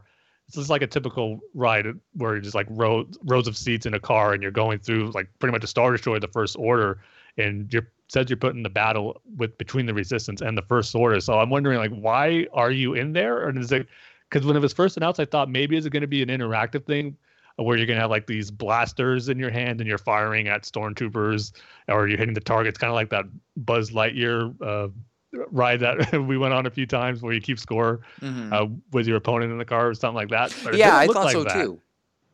It just seems like people riding in the car, sitting, looking around at the environment. It's definitely going to be cool to look at. But I'm just wondering, because they're trying to make this as immersive as possible and have a story behind it. So I'm wondering what's going to be the reason why there's this card of random people riding amongst the midst of the battle between the First Order and the Resistance. But yeah, that kind of seems like Star Tours, which we've already got. So yeah, it will be interesting to see if there's some kind of interactive element or see exactly what happens on there. But no, yeah, man, it looks incredible, and all signs are pointing to that it's going to open in June. I believe Bob Iger just had an interview where he mentioned that. So it's probably going to be June, but we just got to know the official date once it launches. And man, it's going to be exciting. And like you said, don't know exactly when I'm going to go. More than likely, I mean, we got to all go together at one point. And hopefully we can work out where we experience it for the first time together. That would be awesome. But oh yeah, that would be incredible. Yeah, just can't wait. And just one of the big highlights of 2019, why it's going to be a great year for Star Wars, and a big reason of that I think is going to be Galaxy's Edge. It just looks so cool. Yeah, and heck, if we have to wait 8 hours in line, we'll bring some lawn chairs and an iPad and have a Clone Wars marathon or something. There you go. So yeah, that's looking really cool. Definitely can't wait to check that out later this year. And hopefully as we get closer, we'll get even more details on what that's going to be like and what's going to be available there. And then also, I mean, maybe some details about if they are planning any kind of crowd control or anything like that, because that would be nice. And then one other thing here, we've got Star Wars Resistance is coming back on January 13th, which is this coming Sunday. And so we've got some episode titles and descriptions for the next 3 episodes of that coming back. And the first episode is called Bibo. And it says Niku adopts a strange sea creature and gets way more than he bargained for when it brings chaos to the platform. I can already tell you right now that sounds like an episode I'm not super excited about. Next episode is called Dangerous Business, and it says in exchange for parts, Kaz mines acquisitions for Flix and Orca and comes into conflict with a shady alien customer in league with the First Order. And that sounds like one that, maybe I'm not super excited about the premise, but definitely anything involving the First Order gets me more intrigued with this show. So depending on where they take that storyline, that could be a good one. And then Sunday, January 27th is the Doza Dilemma.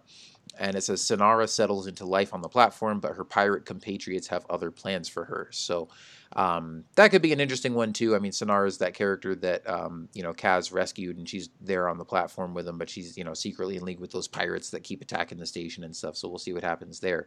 So for those of you that are keeping up with Star Wars Resistance and are interested in the show, there you go with some stuff to look forward to in the next coming weeks as the show comes back at the start of the new year. I will say I think they ended on a pretty good note, kind of at the halfway point of the season. That last episode, I forget the name of it, but where you had not Finn and Poe, Poe and Kaz and Captain Phasma and the First Order and all that. That was pretty cool to see. So hopefully they keep the momentum going. I will say, even though I'm still not loving the show, I mean, I'm kind of just a casual consumer of it, I guess you could say. I do think, the quality of it's been improving, and I am kind of getting invested in some of the storylines that are going on. So, we'll see. I'm still keeping an eye on it. Yeah, like you said, the last episode, the mid-season finale, I guess, it was pretty good, but I will say I wasn't a big fan of throwing Captain Phasma as being just another one of those troopers who can't hit anything with her blaster. Just missing. Are you surprised? I'm not surprised, but at the same time, it's like, just don't have her involved in action sequences if that's what she's gonna do. It just lessens the character. So, I'm sorry to say that I still have like 5 episodes to watch, and last one I watched wasn't bad. It was a lot of fun. Is when the lizard monkeys were on, and they had the lizard ape, which I was like, the big Kowakian monkey lizard. Yeah. I was like, well played, Lucasfilm. Well played. Like, I like the idea there was a lizard ape, and so, but I'll be honest, like, I sat down, I think it was a couple of Sundays ago, actually. I'm like, all right. I'm going to sit down and I'm going to go through all these. And I made it through one episode and I was like, I'm good. Oh, yeah. Well, it's definitely a once a week kind of thing. It's not a show I would want to binge watch. Yeah, it's sad. I mean, I'll be honest. And granted, we're going to be getting a live action, live action show coming up. Where which we can talk about that in a second too. I want to talk about my whole dilemma about that. But anyway, like just watching one episode, it just. I miss having like a real good Star Wars show to like kind of like get into the fandom with and talk about like the world between worlds, and we just do not have that right now, sadly. Yeah. But we will have a lot of that coming in 2019 for sure. That's true. All right. Well, last just sort of item that we want to talk about here. And then we'll wrap up with just some general discussions of 2019 and what we're looking forward to and whatnot. And we usually don't talk about fan-created content on this show, fan films and fan fiction and all that sort of stuff. But there was one thing recently that has kind of made waves through the Star Wars community and I felt like was kind of worth talking about. There's a Star Wars YouTube channel called Star Wars Theory. And this guy made his own fan film, and it's part 1 in a what's going to be a series about Vader. And so the first episode is out. It's called Vader Episode 1: Shards of the Past. And I know a lot of people have watched it. A lot of people have been talking about it. I personally have watched a lot of Star Wars fan films, and I, have even made my own. And this, hands down, is one of, if not the best one I've ever seen. Probably the best, at least in terms of the production value, just the cinematography, the way it's filmed, the visual effects, all that kind of stuff. And I think it's just a really interesting sort of look at Vader's character.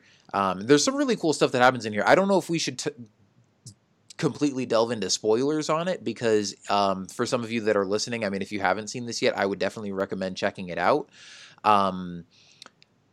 But I don't know. What do you guys think of this? Because I know we've talked about this and we have, maybe a little bit of differing opinions. But I kind of want to just have a little discussion about this and give some thoughts on it. So what do you guys think? Yeah. So for me, fan films I've never been a big fan of fan films, so to speak. Back in the late 90s, before the prequels came out, like during the era of the special editions, that was probably the biggest time I was into fan films because it was kind of holding me over until the prequels came out. But there were some good ones in there. I mean, Troops is one of the all-time greats. I love that one. And then that's kind of like the first one that I really saw that made me aware of fan films.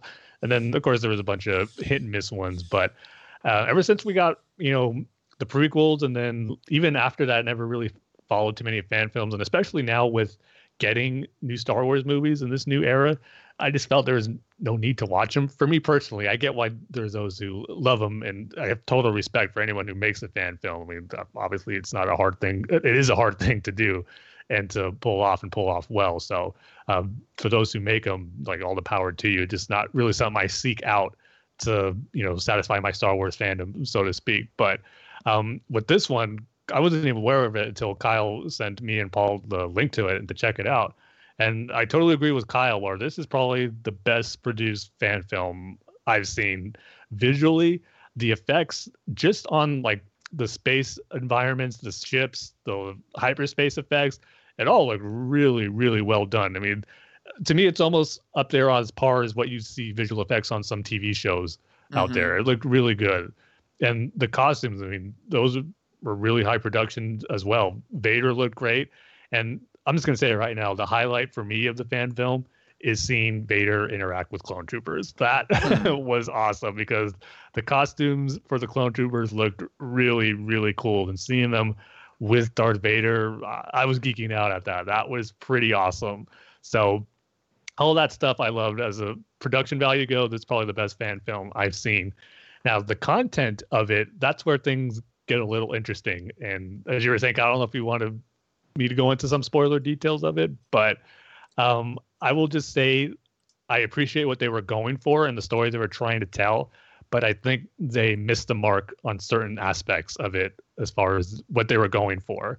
And there was some stuff I liked with that and some stuff that made me go, I don't know. And maybe even some eye-rolling moments, I'm not going to lie, I had with it.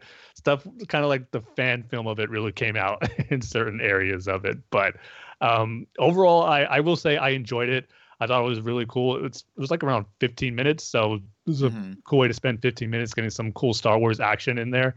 But I will say, I think some people are going a little overboard with their reaction to it. I mean, if you love it, great. But at the same time, I'm seeing reactions saying, like, this is the best Star Wars content I've seen since Return of the Jedi. I was like, that might be a little too strong out there. Or this is the movies we should be getting now. Like, this is what all the fans want. And yeah, it would be cool to get a Darth Vader movie that's, with cool action like we got in here. But at the same time, I'm really happy with the stuff we're getting right now anyway. So it's not like I'm clamoring for a Darth Vader movie. I'll be happy to get one with some cool action. But this one, that generalization of saying this is what every fan wants and this is what Disney should be doing, that's the thing that kind of makes me go, it might be taking it a little too far. But overall, it was really cool. I'm glad you sent me the link to it, Kyle. Like I said, I don't follow the fan film community and what's out there, but this was a nice surprise to get, and it was fun to watch.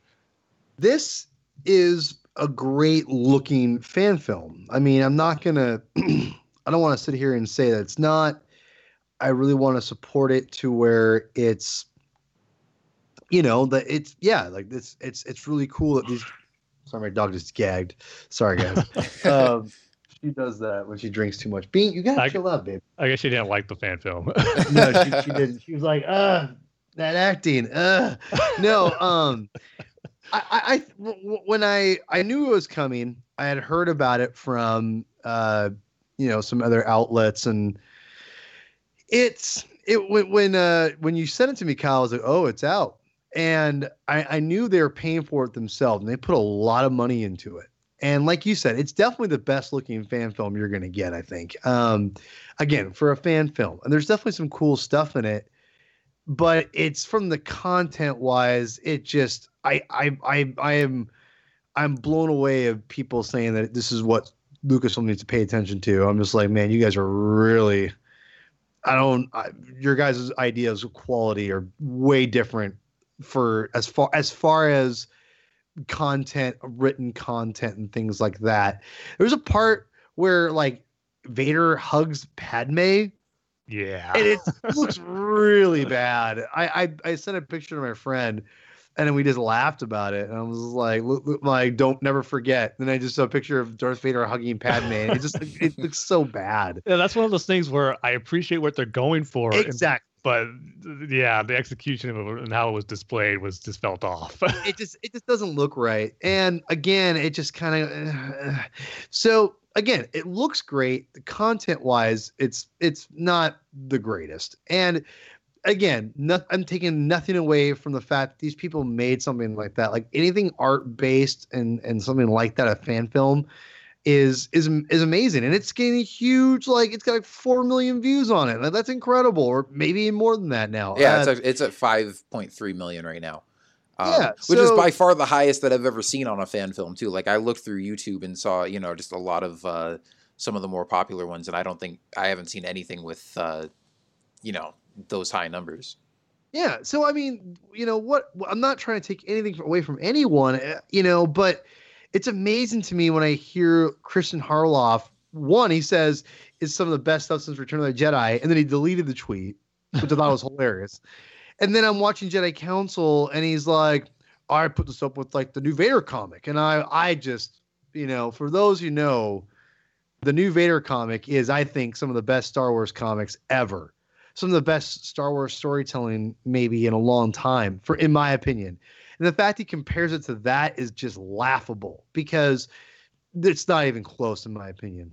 Not even close.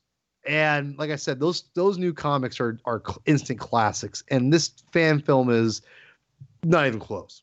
And it's, again, it looks good. I want to make that very clear.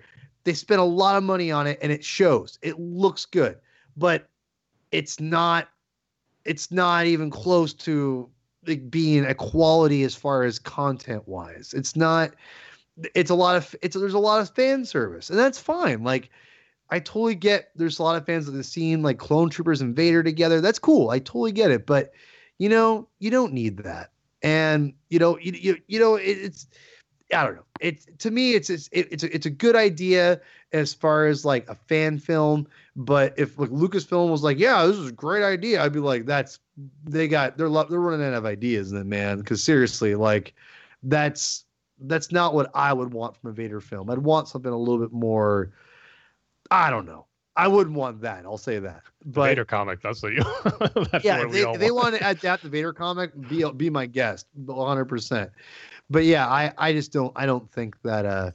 It, like I said, from a content wise, like Tim said, it's not great. But from a visual standpoint, for how much money they put into it, it looks great. So kudos to them. Not exactly for me though. Yeah, well, I do have to say, for me, I probably enjoyed the content of it a little more than you guys did.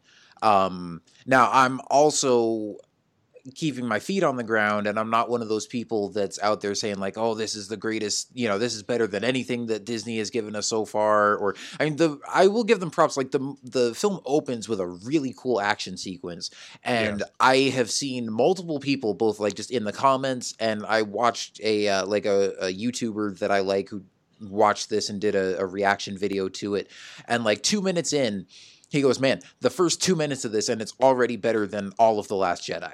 I don't agree with that.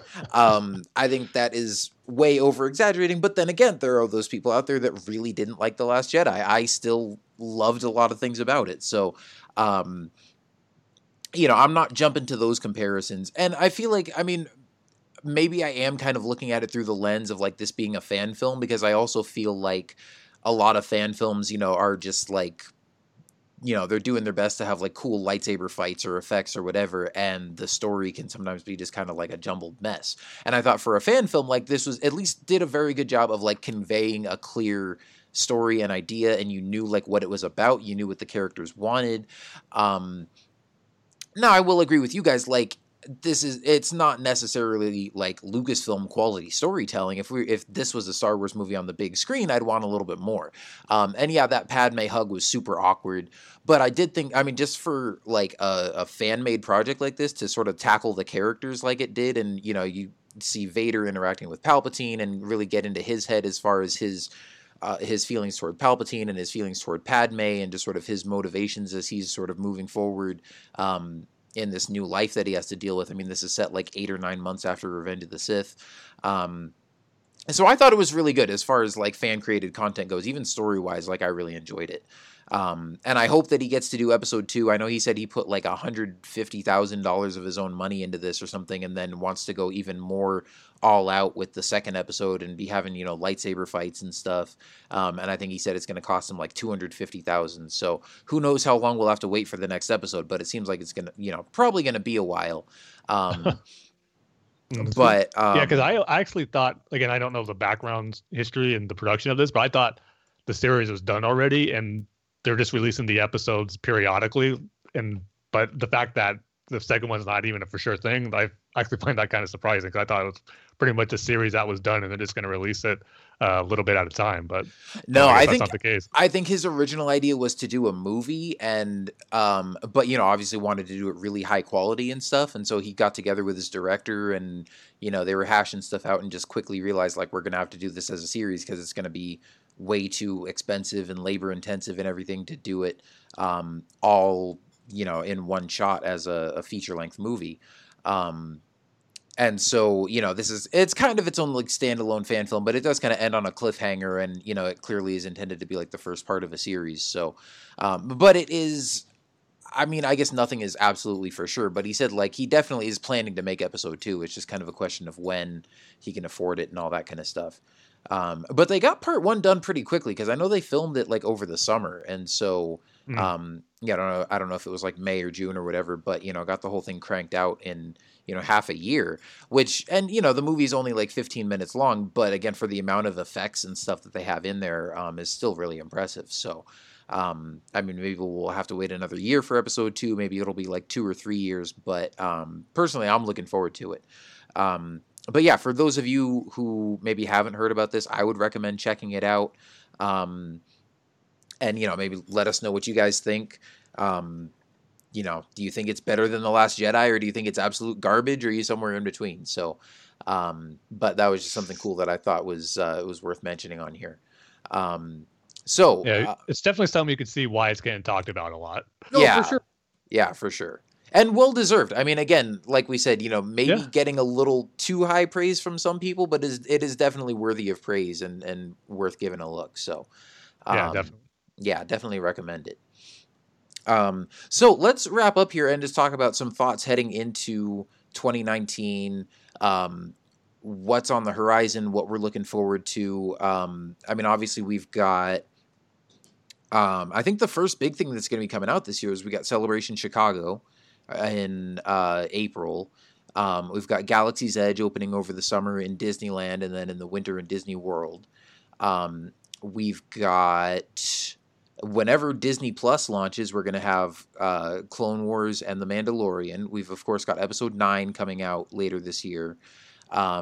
We've got Jedi Fallen Order, which is the new video game that's coming out in probably November, but we still really don't know much about that yet. But I'm sure, we're going to be getting a lot of new details and trailers and stuff about that this year. And then I think that's pretty much it. And then, of course, Resistance is still going on, so we'll have, the second half of that, and then new season in the fall, I'm sure. New content for Battlefront. We've got Count Dooku coming out at the end of this month. I think they said the 23rd of January is the release date for that update. And then next month, we've got Anakin Skywalker coming and a new large-scale game mode with command posts and capital ships and stuff. And it's going to be kind of like an updated version of the old Conquest mode from the original Battlefront games. So that should be a lot of fun. And then I know I don't keep up as much with you guys as far as like the comics and the novels and stuff, but I know we got a couple novels coming out. Like there's a new Thrawn book coming out, right? And then also can't wait for that. And the Master and Apprentice book, which I know a lot of people look forward to. Yeah, the Qui-Gon and Obi-Wan. So, so I mean, obviously lots of cool stuff to look forward to. What are you guys most looking forward to in 2019? Yeah, man. I mean, I didn't actually put up a poll for this one. I just put out the question and what everyone was looking forward to, but Rich Brockwell on Facebook just says, as he asked us the question, what are we all looking forward to most this year? And as you were listing all that stuff, Kyle, I mean, it's just really, when you think about it, again, this is why I keep saying 2019 is going to be like no other year in Star Wars with all this great stuff. And I wouldn't, even though we're getting the movie this year, I wouldn't hold it against anyone who's picks one of those other great things we're getting this year, the excitement for Galaxy's Edge, to live in a Star Wars world, Clone Wars coming back, The Mandalorian, the first live action TV show, all great things.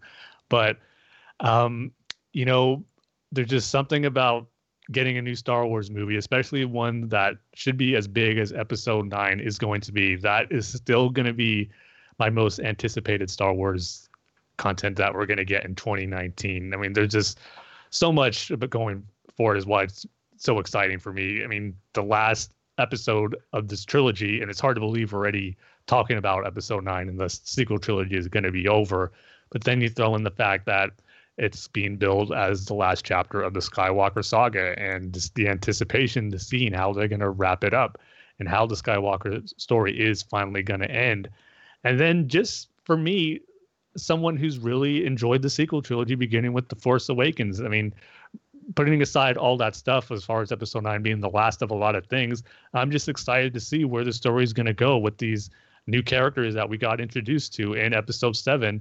And of course, the characters we've seen in the original trilogy that we know are going to be in this film, Leia, Luke, and now Lando's coming into the fold. So I'm just excited about all that stuff, just as a movie on its own, not thinking about it as the last of the sequel trilogy, the last of the Skywalker saga. I'm just generally excited to see where the story is going to go from what we already saw in episode 7 and 8. So just throwing all those factors into it. And, you got JJ coming back to direct it. I mean, we said a while ago, I don't remember when, but when we're talking about possible directors for episode 8 and 9, how I always said, it would be cool if JJ sits out episode 8 because he doesn't want to do 2 movies back to back, but then comes back to wrap up the trilogy with episode 9. That would be cool. And now that's happening. And I'm going to see how he does that, wrapping up the story he began with episode 7. So you factor in all those things. That's why I'm excited for episode 9. And just that break that we've got of not getting a Star Wars movie this past December.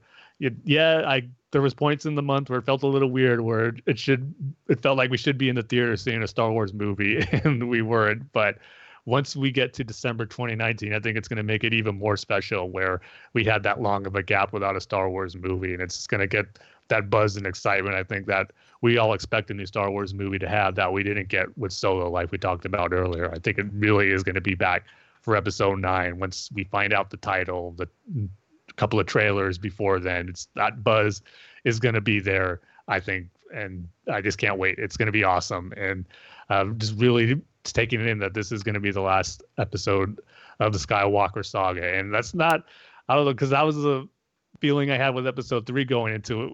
And then when it was over, it felt weird afterwards. I'm hoping I don't have that weird feeling, because we know there's going to be more Star Wars movies coming. With episode 3, I thought that was it.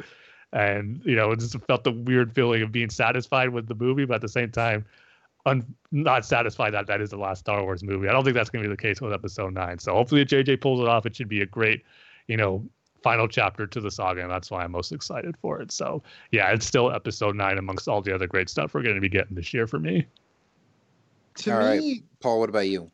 Well, I talked about at this very moment, The Mandalorian is kind of my most anticipated, and it is because there's more buzz around it at this moment. And again, I probably will get more jazz for episode 9 once we get a trailer and once we get some production stills and the name of the film actually and all that stuff. So right now it's still The Mandalorian, just because I love what Jon Favreau is doing, and there's a lot of just the uncertainty with The Mandalorian is really exciting. Whereas we kind of know, like, episode 9, we don't know how it's going to end, but we know it's going to end. It's supposed to end. It's supposed to, quote unquote, end the saga, which I still don't really buy completely. Maybe that's me being, ignorant or trying to be, contrarian or whatever. But at the same time, at this very moment, The Mandalorian just really, really intrigues me because, again, of the landmark status of what it represents. Because I've been saying on the show for a while now, and people will say before, The Mandalorian really started getting cooking and we got the Cassian Andor series, I said, and before we got those articles, I started saying the future of Star Wars is in TV. It's just, after Solo, I just had this in my head. I'm like, you know what? The movies, it's with Marvel and DC and everything, and it's going to be hard for Star Wars to and after The Last Jedi, I just knew films were going to be a little bit of a tougher sell every year with what's going on, and I just kind of felt like TV and Star Wars were just kind of tailor made for each other just because of the merchandising alone, as I've been saying for so long, and I'm really fascinated of how this is done.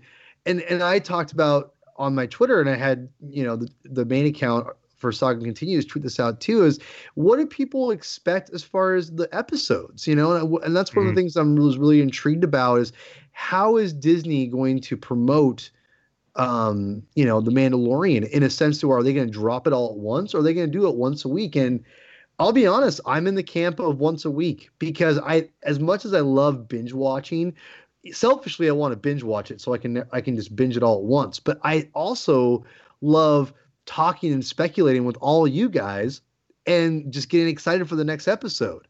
And I feel that you can build a buzz around a show a lot better by doing once a week. And I'm really intrigued because I'll be honest too, I don't know what Disney's going to do. And I'm really fascinated what they do, because whatever they do, there's a strategy to it. You know what I mean? It's not just like, fans want this, we're going to do it. No. When I did the poll, it was pretty much 50-50. Like it was like, I think the week to week ended up being a little bit more, but let's be honest. I actually got the results right here. 55% was one episode per week, and then 45 was all at once. So yeah.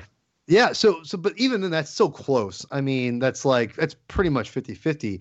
So to me, I feel like whatever Disney decides to do, they did a crap load of research. And because this is a big deal, like they're launching their series, their whole digital platform with The Mandalorian. This is going to be the selling point out the gate.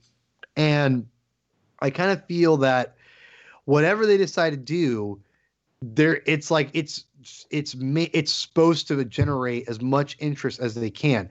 I kind of feel like if I'm a betting man, and we can take bets now. All right, Tim. So mark this down. If I'm a betting man, I think they release 2 to 3 episodes initially, and then or something like that, and they do a week to week, or they release it in chunks.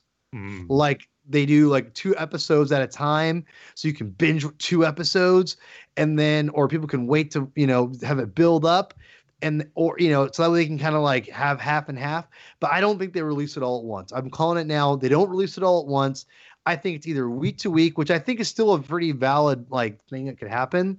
But initially I think they definitely release more than 1 episode, but they definitely will do some kind of week to week kind of release at some point to generate, again, the buzz, because I think people get excited over those things. And I'm really curious of what they do, because again, Disney is going to be really strategic in how they release this. It's a big deal for them. They bought Fox basically to have this and to have content on their, on this site or on this digital platform.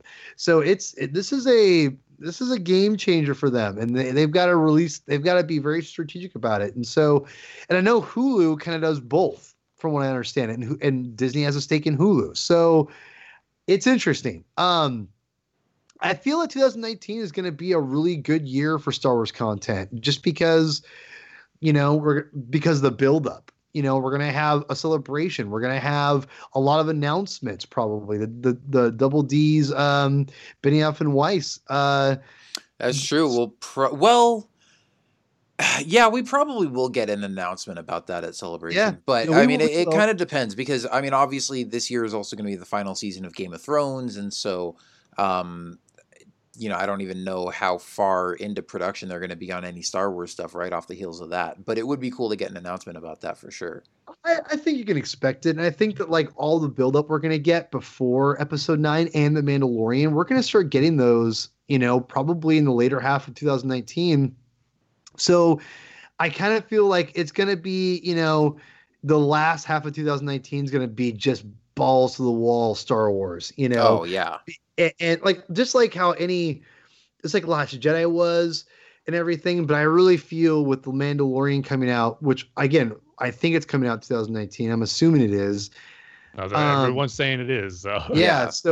So I feel like we're going to get so much extra content for tie-in books, comics, novels, not to mention the Master and Apprentice novel, which, it's going to be crazy. It's going to be really crazy. The last, I'd say 4 to 5 months of 2019 is going to make it a pretty insane 2019. So I think not even the last 4 to 5 months. I think Celebration is going to be the kickoff, because that's when we're going to get the first trailers for everything. That's when we're going to get our first trailer for The Mandalorian, our first trailer for episode 9. I'm sure we're going to get a new trailer for the Clone Wars, probably with a lot more footage from that final season. And even though it's not as big on people's radars, we might also get, a trailer for the second season of Resistance. We'll also probably at Celebration get the first trailer for the Jedi Fallen Order game and get a lot of, new details about that for the first time. So, that'll get all the gamers excited. So I think, just with all those projects that I just mentioned, I think we're going to get our first look at a lot of those at Celebration. And then for the rest of the year, it's just going to be a flood of new details. I mean, it's going to be every month or even every couple weeks, there's going to be a new trailer or a new press release or a new, magazine article or some new stills from something in, that range of stuff that I just talked about. So, that's going to be really cool to see. And for me personally, I know, Tim, you said you're most excited about episode 9. Paul, you're most excited about The Mandalorian. And I got to say, at least as it stands right now, the thing I'm most looking forward to in 2019 has to be the final season of Clone Wars. And I'm looking forward to all that stuff too. I think probably the reason I'm most excited for Clone Wars is that I'm most invested in it right now. First of all, it's out of all those three, because it would be one of those three, like Clone Wars, The Mandalorian, or Episode 9. Out of all those three, Clone Wars is the only one that we've actually seen footage from. We've gotten a trailer for it already with a couple of scenes from, those final episodes, but also just the fact that I've already been invested in those stories and those characters for, 6 seasons, plus they're characters from the prequel trilogy. So, I was invested in the stories of Anakin Skywalker and Obi-Wan Kenobi even before the Clone Wars. But just the fact that I have just, loved those characters and those stories and loved that show for so long. And the fact that, its cancellation was so heartbreaking. But the fact that, we got the Lost Missions, we got some of those episodes released in like the animatic form, and we got the Dark Apprentice novel. And you just had a feeling that there was some stuff that Dave Filoni was keeping, stashed away just in case. And we kept getting hints about the Siege of Mandalore. And they talked about it at that Ahsoka panel that one year. It was even mentioned in the Ahsoka novel that came out. But it was just one of those things that was like, all right, one of these days we gotta get this story told. And, it was going to be a comic, maybe it was going to be a novel, but I was just always hopeful that we would get to see that play out on screen. And the fact that we're finally getting that, and that we're getting, a 12 episode conclusion, to that series. I am just so looking forward to that. And Paul, with what you were saying about The Mandalorian, as far as the episodes dropping, I'm kind of split down the middle myself at this point, because I could see them going both ways. I think there are successful shows on streaming services that have used kind of both methods. But I think regardless, for me, The Mandalorian, even if they drop all the episodes at once, I'm probably going to space it out and at least watch like one episode a day or something. Because I want to be able to enjoy that a little bit longer. But Clone Wars, I'm probably just going to binge watch on the first couple days it comes out. Or at least watch like one story arc a day, because it's probably going to be just 3 arcs of 4 episodes each. And I might just like watch one whole story arc every day once that comes out. But I'm just so looking forward to just getting more Clone Wars content, but then just finally getting the resolution to those stories and seeing, just answers to questions that we've had for so long, like what happens to Ahsoka and Rex during Order 66, and what happens to Maul, and what happens when the Republic goes back to Mandalore, and how does that whole situation revolve, and how does everything kind of dovetail into the events of Revenge of the Sith. So, that's the thing I'm most looking forward to right now. Like you guys were saying, that could change once we get to Celebration and once we see trailers for episode 9 or for The Mandalorian. I might get more excited for those, but I am still just super looking forward to getting more Clone Wars. That's going to be really special for me. But I'm looking forward to all that stuff, and just love that there's so much cool Star Wars content on the horizon for 2019. Yeah, you can't go wrong with any of those if you're most excited for one or the other. But like you said, we're just excited for all of it. That's what's making this going to be so much fun. And like I said at the beginning, I'm just so glad we're in 2019 now. No more waiting to get into 2019. We're here, and let's just get all this new content as quick as possible. It's going to be a whole lot of fun. Yeah, definitely. Tim, did you already read the listener responses? We just got one more question. Oh, okay. from the tweet I put out earlier. I put out a tweet for those asking what they're looking forward to, but we got questions in regards to what we're looking forward to and another thing, which is cool. So our turn to answer some questions. But the only other one we got, this is probably going to be more for me and Paul, but Matt Cranky from the Rebel Cells podcast at the Crankster on Twitter, he asked us, what do you guys think of the finale of the Fortress Vader, which is the Darth Vader comic series, the final arc, and the reveal of who created Anakin? Not sure he can be called his father, but definitely creator. And spoilers for those who haven't read Darth Vader 25 yet or planning to, but there was a page or a panel that shows Palpatine, or just to go into a little bit of what the final issue of Darth Vader was about. Vader pretty much went into like a dark side version of the world between worlds. Pretty much, he's in this void that is consisted of like the Force, the dark side energy, and he's hearing voices from the different eras of the saga, that just like the world between worlds was. And at one point, and he's seeing all these visions. It's not those like windows where he's looking into the past or the future, but it's more like visions he's seen and is experiencing through like dreams too. But in one of them, as he's making his way through this void, he sees Shmi, and she's pregnant. And some of the voices he's hearing are voices of Palpatine. Well, I think you see the words unnatural, referring to when he says the dark side as being unnatural. And as you see Shmi being pregnant, holding on to the baby, you see Palpatine kind of having his arms around Shmi, kind of hinting that maybe he was the one who, forced the birth of Anakin, or created, or is the one responsible for the Force in creating Anakin. And that's created a lot of speculations as regards to, this is, no, not speculations, I should say, more discussions about, is this a big reveal? And there has been reports as far as like going way back to like the making of Episode 3, that a direction George Lucas wanted to go with was Palpatine kind of being Anakin's father, so to speak. And then you go back to the Darth Plagueis novel, where Sidious and Plagueis were in fact responsible for the creation of Anakin. They didn't create him, but their actions, what happened to what they were doing, the Force responded into creating Anakin. So all that stuff was kind of out there originally, but this comic was kind of hinted that maybe that is the case. So there's been a lot of discussion about that. So for me personally, when I read that didn't necessarily jump out at me right away as far as like the big thing of the issue. The whole issue was fantastic, by the way. I was just so engrossed with what was going on there. But then going back and looking at that point and seeing everyone talking about it, I can see it being taken that way. And I've said, I don't know if I said this before, but I always thought, even though it's not technically canon right now, the events of the Darth Plagueis novel, I always liked that aspect where Palpatine and Plagueis were doing, experimenting with the dark side and going in there like never before, that the Force had to respond to it in some way, and that does creating the birth of Anakin. I always liked that aspect, that the creation of Anakin as the chosen one was in response to what Plagueis and Palpatine were doing with the dark side. So until anything came out that contradicted that, I always, in the back of my mind, like to think of that as, if I needed an explanation for the Force creating Anakin, that was it. Yeah, and, same here. And I kind of liked how that panel kind of showcased that maybe is, even though we haven't seen it in the canon timeline yet, but the fact that Palpatine maybe with Plagueis did something, and that's why Charles Soule in that panel put Palpatine over Shmi, showing that he has a little bit of responsibility in the creation of Anakin.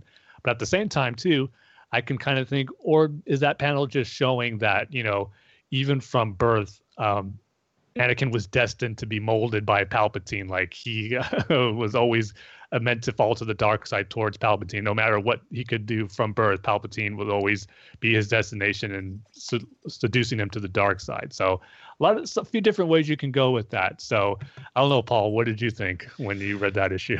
It's so funny. It's so funny because I was seeing this from afar about how people were discussing the idea of Anakin's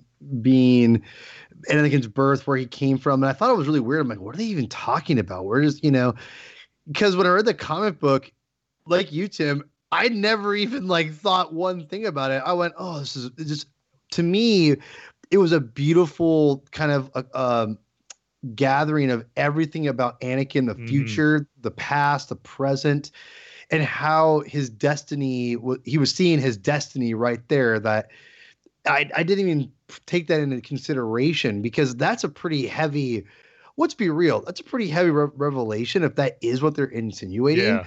in a comic book. And let's be real, Lucasfilm isn't going to do that. And now I think it definitely opens up ideas. And the Charles Soule comic is so good. Like that comic is, you can read it in like 3 minutes, but it's it's not a lot of words, but the pictures and the structure is just gorgeous. And you could just reread it over and over again. I mean, the reason why I don't take much into it is because 1 minute he sees that, and then he's fighting everyone in all the old Jedi at once. I mean, I'm not in Yoda, and like, I don't know. Like I tend to think that it's mainly foreshadowing, like of the manipulation of, you see, even, maybe I think it's like a literal, manipulating from birth. I don't ever think that, Palpatine, knew. I don't know if he knew about Anakin that happened. I like to think he didn't, to be honest. And Matt, thanks for bringing that up, because I think this was a really good idea to talk about. But yeah, this is something that I think that the comic book does a great job of just insinuating, of like giving maybe an idea. But I think it's more of just showing like a literal, like, this is, from when you're very young, Palpatine's going to be manipulating you. And that's what I feel it represents, because later on it shows you of the quote of "I am your father," and it shows Palpatine and Obi-Wan. Mm-hmm.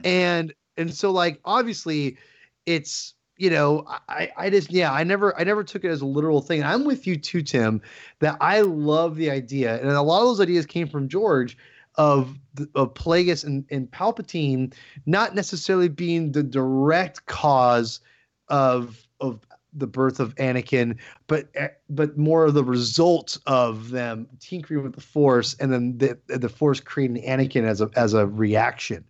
And again, it's Palpatine not knowing it. When I was a kid, I kind of thought that the way George shot the trailers was maybe someone was after Anakin, and that Darth Maul was after him. And I always liked that idea. I like that idea from a great, like, if they altered the trilogy, that was George's original idea, and that maybe they had to get Anakin before the bad guys got him. And I always kind of liked that idea a little bit, just because that's what I assumed kind of for a while. And then when it didn't happen, I was like, oh, that's weird. Again, I was speculating even back then as a teenager. But yeah, I never once thought that Palpatine was Anakin's father. And I don't think he really is. I think if Lucas wanted Palpatine to be Vader's father, he would have made him his father. Yeah, he would have went through with that in episode 3 if he really wanted to.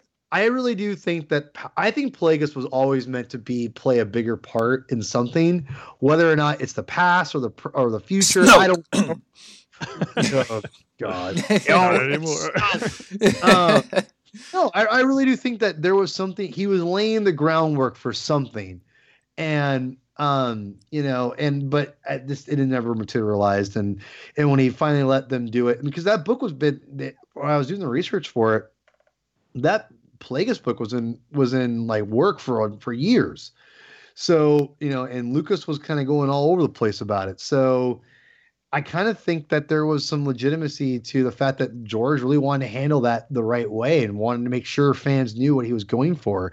So I take a lot of the connected into EU legend stuff really from the canon, like, pretty seriously. So I look to a lot of those things, like the way, how Palpatine and Plagueis interact and what they do as a byproduct of what George kind of had in mind for that and what was going on. And really that I think in Tarkin, I think there's even a mention like that. There's mention of them of reacting from what they did. If I'm not mistaken, I could be wrong, but there is a line. Yeah, I don't remember, because it's written by James Luceno, and I want to say there's a reference to the fact that Anakin and the Plagueis and him, there was a reaction of some sort. Like there was there's acknowledgement of that, I want to say. So there could be something like that, to where maybe that's where when Charles Soule was writing the story, and he said, give me some, like, what can I say about Palpatine? And they said, well, you can say this because I need to check it, because it's in towards the end of the book, or it's in the chapters that Palpatine's in, and even has the droid from Plagueis. And I remember being like, wow, there's a lot of like references of Plagueis in this. And I want to say that's in there. And that maybe they even said, like, he's not directly his father, but like he is a result of Palpatine and Plagueis together. Maybe that's why he put that picture in there, and that in a way, in a very non-direct way, that he's responsible for Anakin existing. He's not his father per se, but he's responsible as for, like, a reason why he exists. Yeah. Which is not the same as being the father, obviously. He still comes from the Force. But that would make sense. That picture would make more sense than of the Palpatine manipulating the stomach around of the Shmi Skywalker. Yeah, I mean, it's all great stuff to think about. This that one visual panel. And I'm glad you brought up the Obi-Wan Sidious point, where it says, like, I am your father, because that is a great question as far as the bigger influence on it. Because in response to the question Matt asked on Twitter, Brian Bailey chimed in saying, the better question is who had the more influence on Anakin, Obi-Wan or Sidious? And I loved how that page in that issue kind of brought up that question up. Not only where I was saying where the image of Palpatine over Shmi indicates that Sidious was the bigger influence over Anakin, even from birth, that was his destiny. But Anakin had that choice later on in life of whose footsteps and training or teachings he would follow more of, Obi-Wan or Sidious. And of course, we know he chose Sidious at that point. But it's just, man, it all just goes into what a great issue that was, and just what a great series, and this final arc with building the temple or his castle on Mustafar, and just how it elevated that. I mean, that scene was just cool enough in Rogue One, seeing the exterior of that castle and the inside of it, but knowing how it came about, what Vader had to go through to get it built, why he wanted to get it built and go into Mustafar, just, man, like, after I read that issue, I immediately watched that scene in Rogue One again. I mean, it had nothing to do with what Vader was talking about with Krennic, but still in the back of my mind, knowing where that castle came from and what Vader had to experience, it's just so cool. And that's what I love about this supplementary material with Star Wars, when you can go back to the movies and look at it in a different way, and just have more in the back of your head that you can glean on, that makes you appreciate certain things more. And this is what that comic series did, and why you and me, Paul, love it so much. And I think a lot of people hold it in high regard as far as being one of the best, if not the best, Star Wars comics we've gotten. So yeah, it's so good. Kyle, get on that, man. I will. Okay, so one of my mini goals for the new year is I still have the second trade issue of that, like the one where Vader's fighting Jocasta Nu on the cover. Still haven't read it yet. I'm gonna read that and then probably go ahead and get the rest of those as they come out. So yeah, I'm just slow to get around to reading comics, but like when I get into a good series, I really get into it. Back in the day, I used to read all the old Dark Horse, like Clone Wars comics and the Knights of the Old Republic ones. So I can get into it when I want to, and when there's a good one that grabs my attention. So I'm definitely planning to get through those Vader ones. I definitely think that once you read the Jocasta Nu one, you'll start really hitting it. I think the third one's already out. I think because for my canon shelf, I think I have it. So, and with the new, and after the Jocasta Nu, there's one. There's only a couple more after that. So by the time you'll get caught up, you read them all. They should all be out. So I definitely think we should have a big, because I'll reread the whole dang series to do a big giant like show about it. Because I think it is. I will go down and say they are hands down the best Star Wars comics ever written, and it's going to be hard to supplant that series, because it's, for someone like myself, who I'm a self-admitted hardcore comic book geek, I love the comic book medium. I think Star Wars fits comic books like way better than novels. Again, my subjective opinion, but just fits the physical medium so much more appropriately. I mean, it can work in novels, but to me, it's just tailor-made for comic books, and Charles Soule really gets the heart of, the comics, and he's a great writer. gets the medium, gets the characters. It's not flawless. There's a couple things in there I'm not like, oh, this is amazing, but I'd say it's a 9 out of 10, which is that's pretty hard to do for me. I've got some high standards for this stuff, and let me tell you, to me to give something a 9 out of 10, that's pretty much a perfect score. You know, I'm definitely nitpicking a little bit, but this is, people, I'm telling you, this is the best Star Wars comics you're ever going to read. If you're never going to read anything from Star Wars for comic books, that's fine, but go buy this. You will not be disappointed. Buy it digitally, buy it physically, get Marvel Unlimited. I recommend getting Marvel Unlimited. There's lots. That's a great service. $9 a month to get all the EU comic books to read, and you get all the Vader comic books, and they update every 6 months, or they're behind every 6 months. So they're a little bit behind the current series, but get on it. This is an achievement that I think that is so rare in Star Wars right now, whereas the other mediums are, basically Rebel Season 4 is the closest it comes, but I would even argue this is more impactful to me than Rebel Season 4. And Rebel Season 4 has a lot of cool stuff in it, but I think this series of Vader comics does a lot for the character of Vader, and I highly, highly recommend it. Yeah, what Paul said. Yeah, I would definitely have to check that out. Well, all right. You know what? It's been awesome to get back on here with you guys talking Star Wars again. Definitely. And a lot of great stuff to get excited for in the new year, obviously, as we've been talking about. So, yeah. And you know what? I mean, obviously, between now and Celebration, I don't know if we're going to have a whole lot of stuff to talk about. So we will definitely be still putting out regular episodes. They might be shorter, or we might have... we might do some, one-off discussions about comic books, or, looking back on like Clone Wars or Rebels, or, different topics and stuff like that. But we'll definitely be keeping up with the news as it's coming too. If you guys have any, thoughts or suggestions on, topics that you want to hear us talk about, feel free to let us know. And then once the momentum really starts going and we get, some trailers and some plot rumors and synopsises and screenshots and all that kind of stuff, the train's really going to get rolling, and we're going to, have a great time talking Star Wars here in 2019. So that's going to do it for this episode. As always, you guys can find us online. Follow us on Twitter at Star Wars TSC. You can check us out on Facebook at facebook.com/Star Wars The Saga Continues.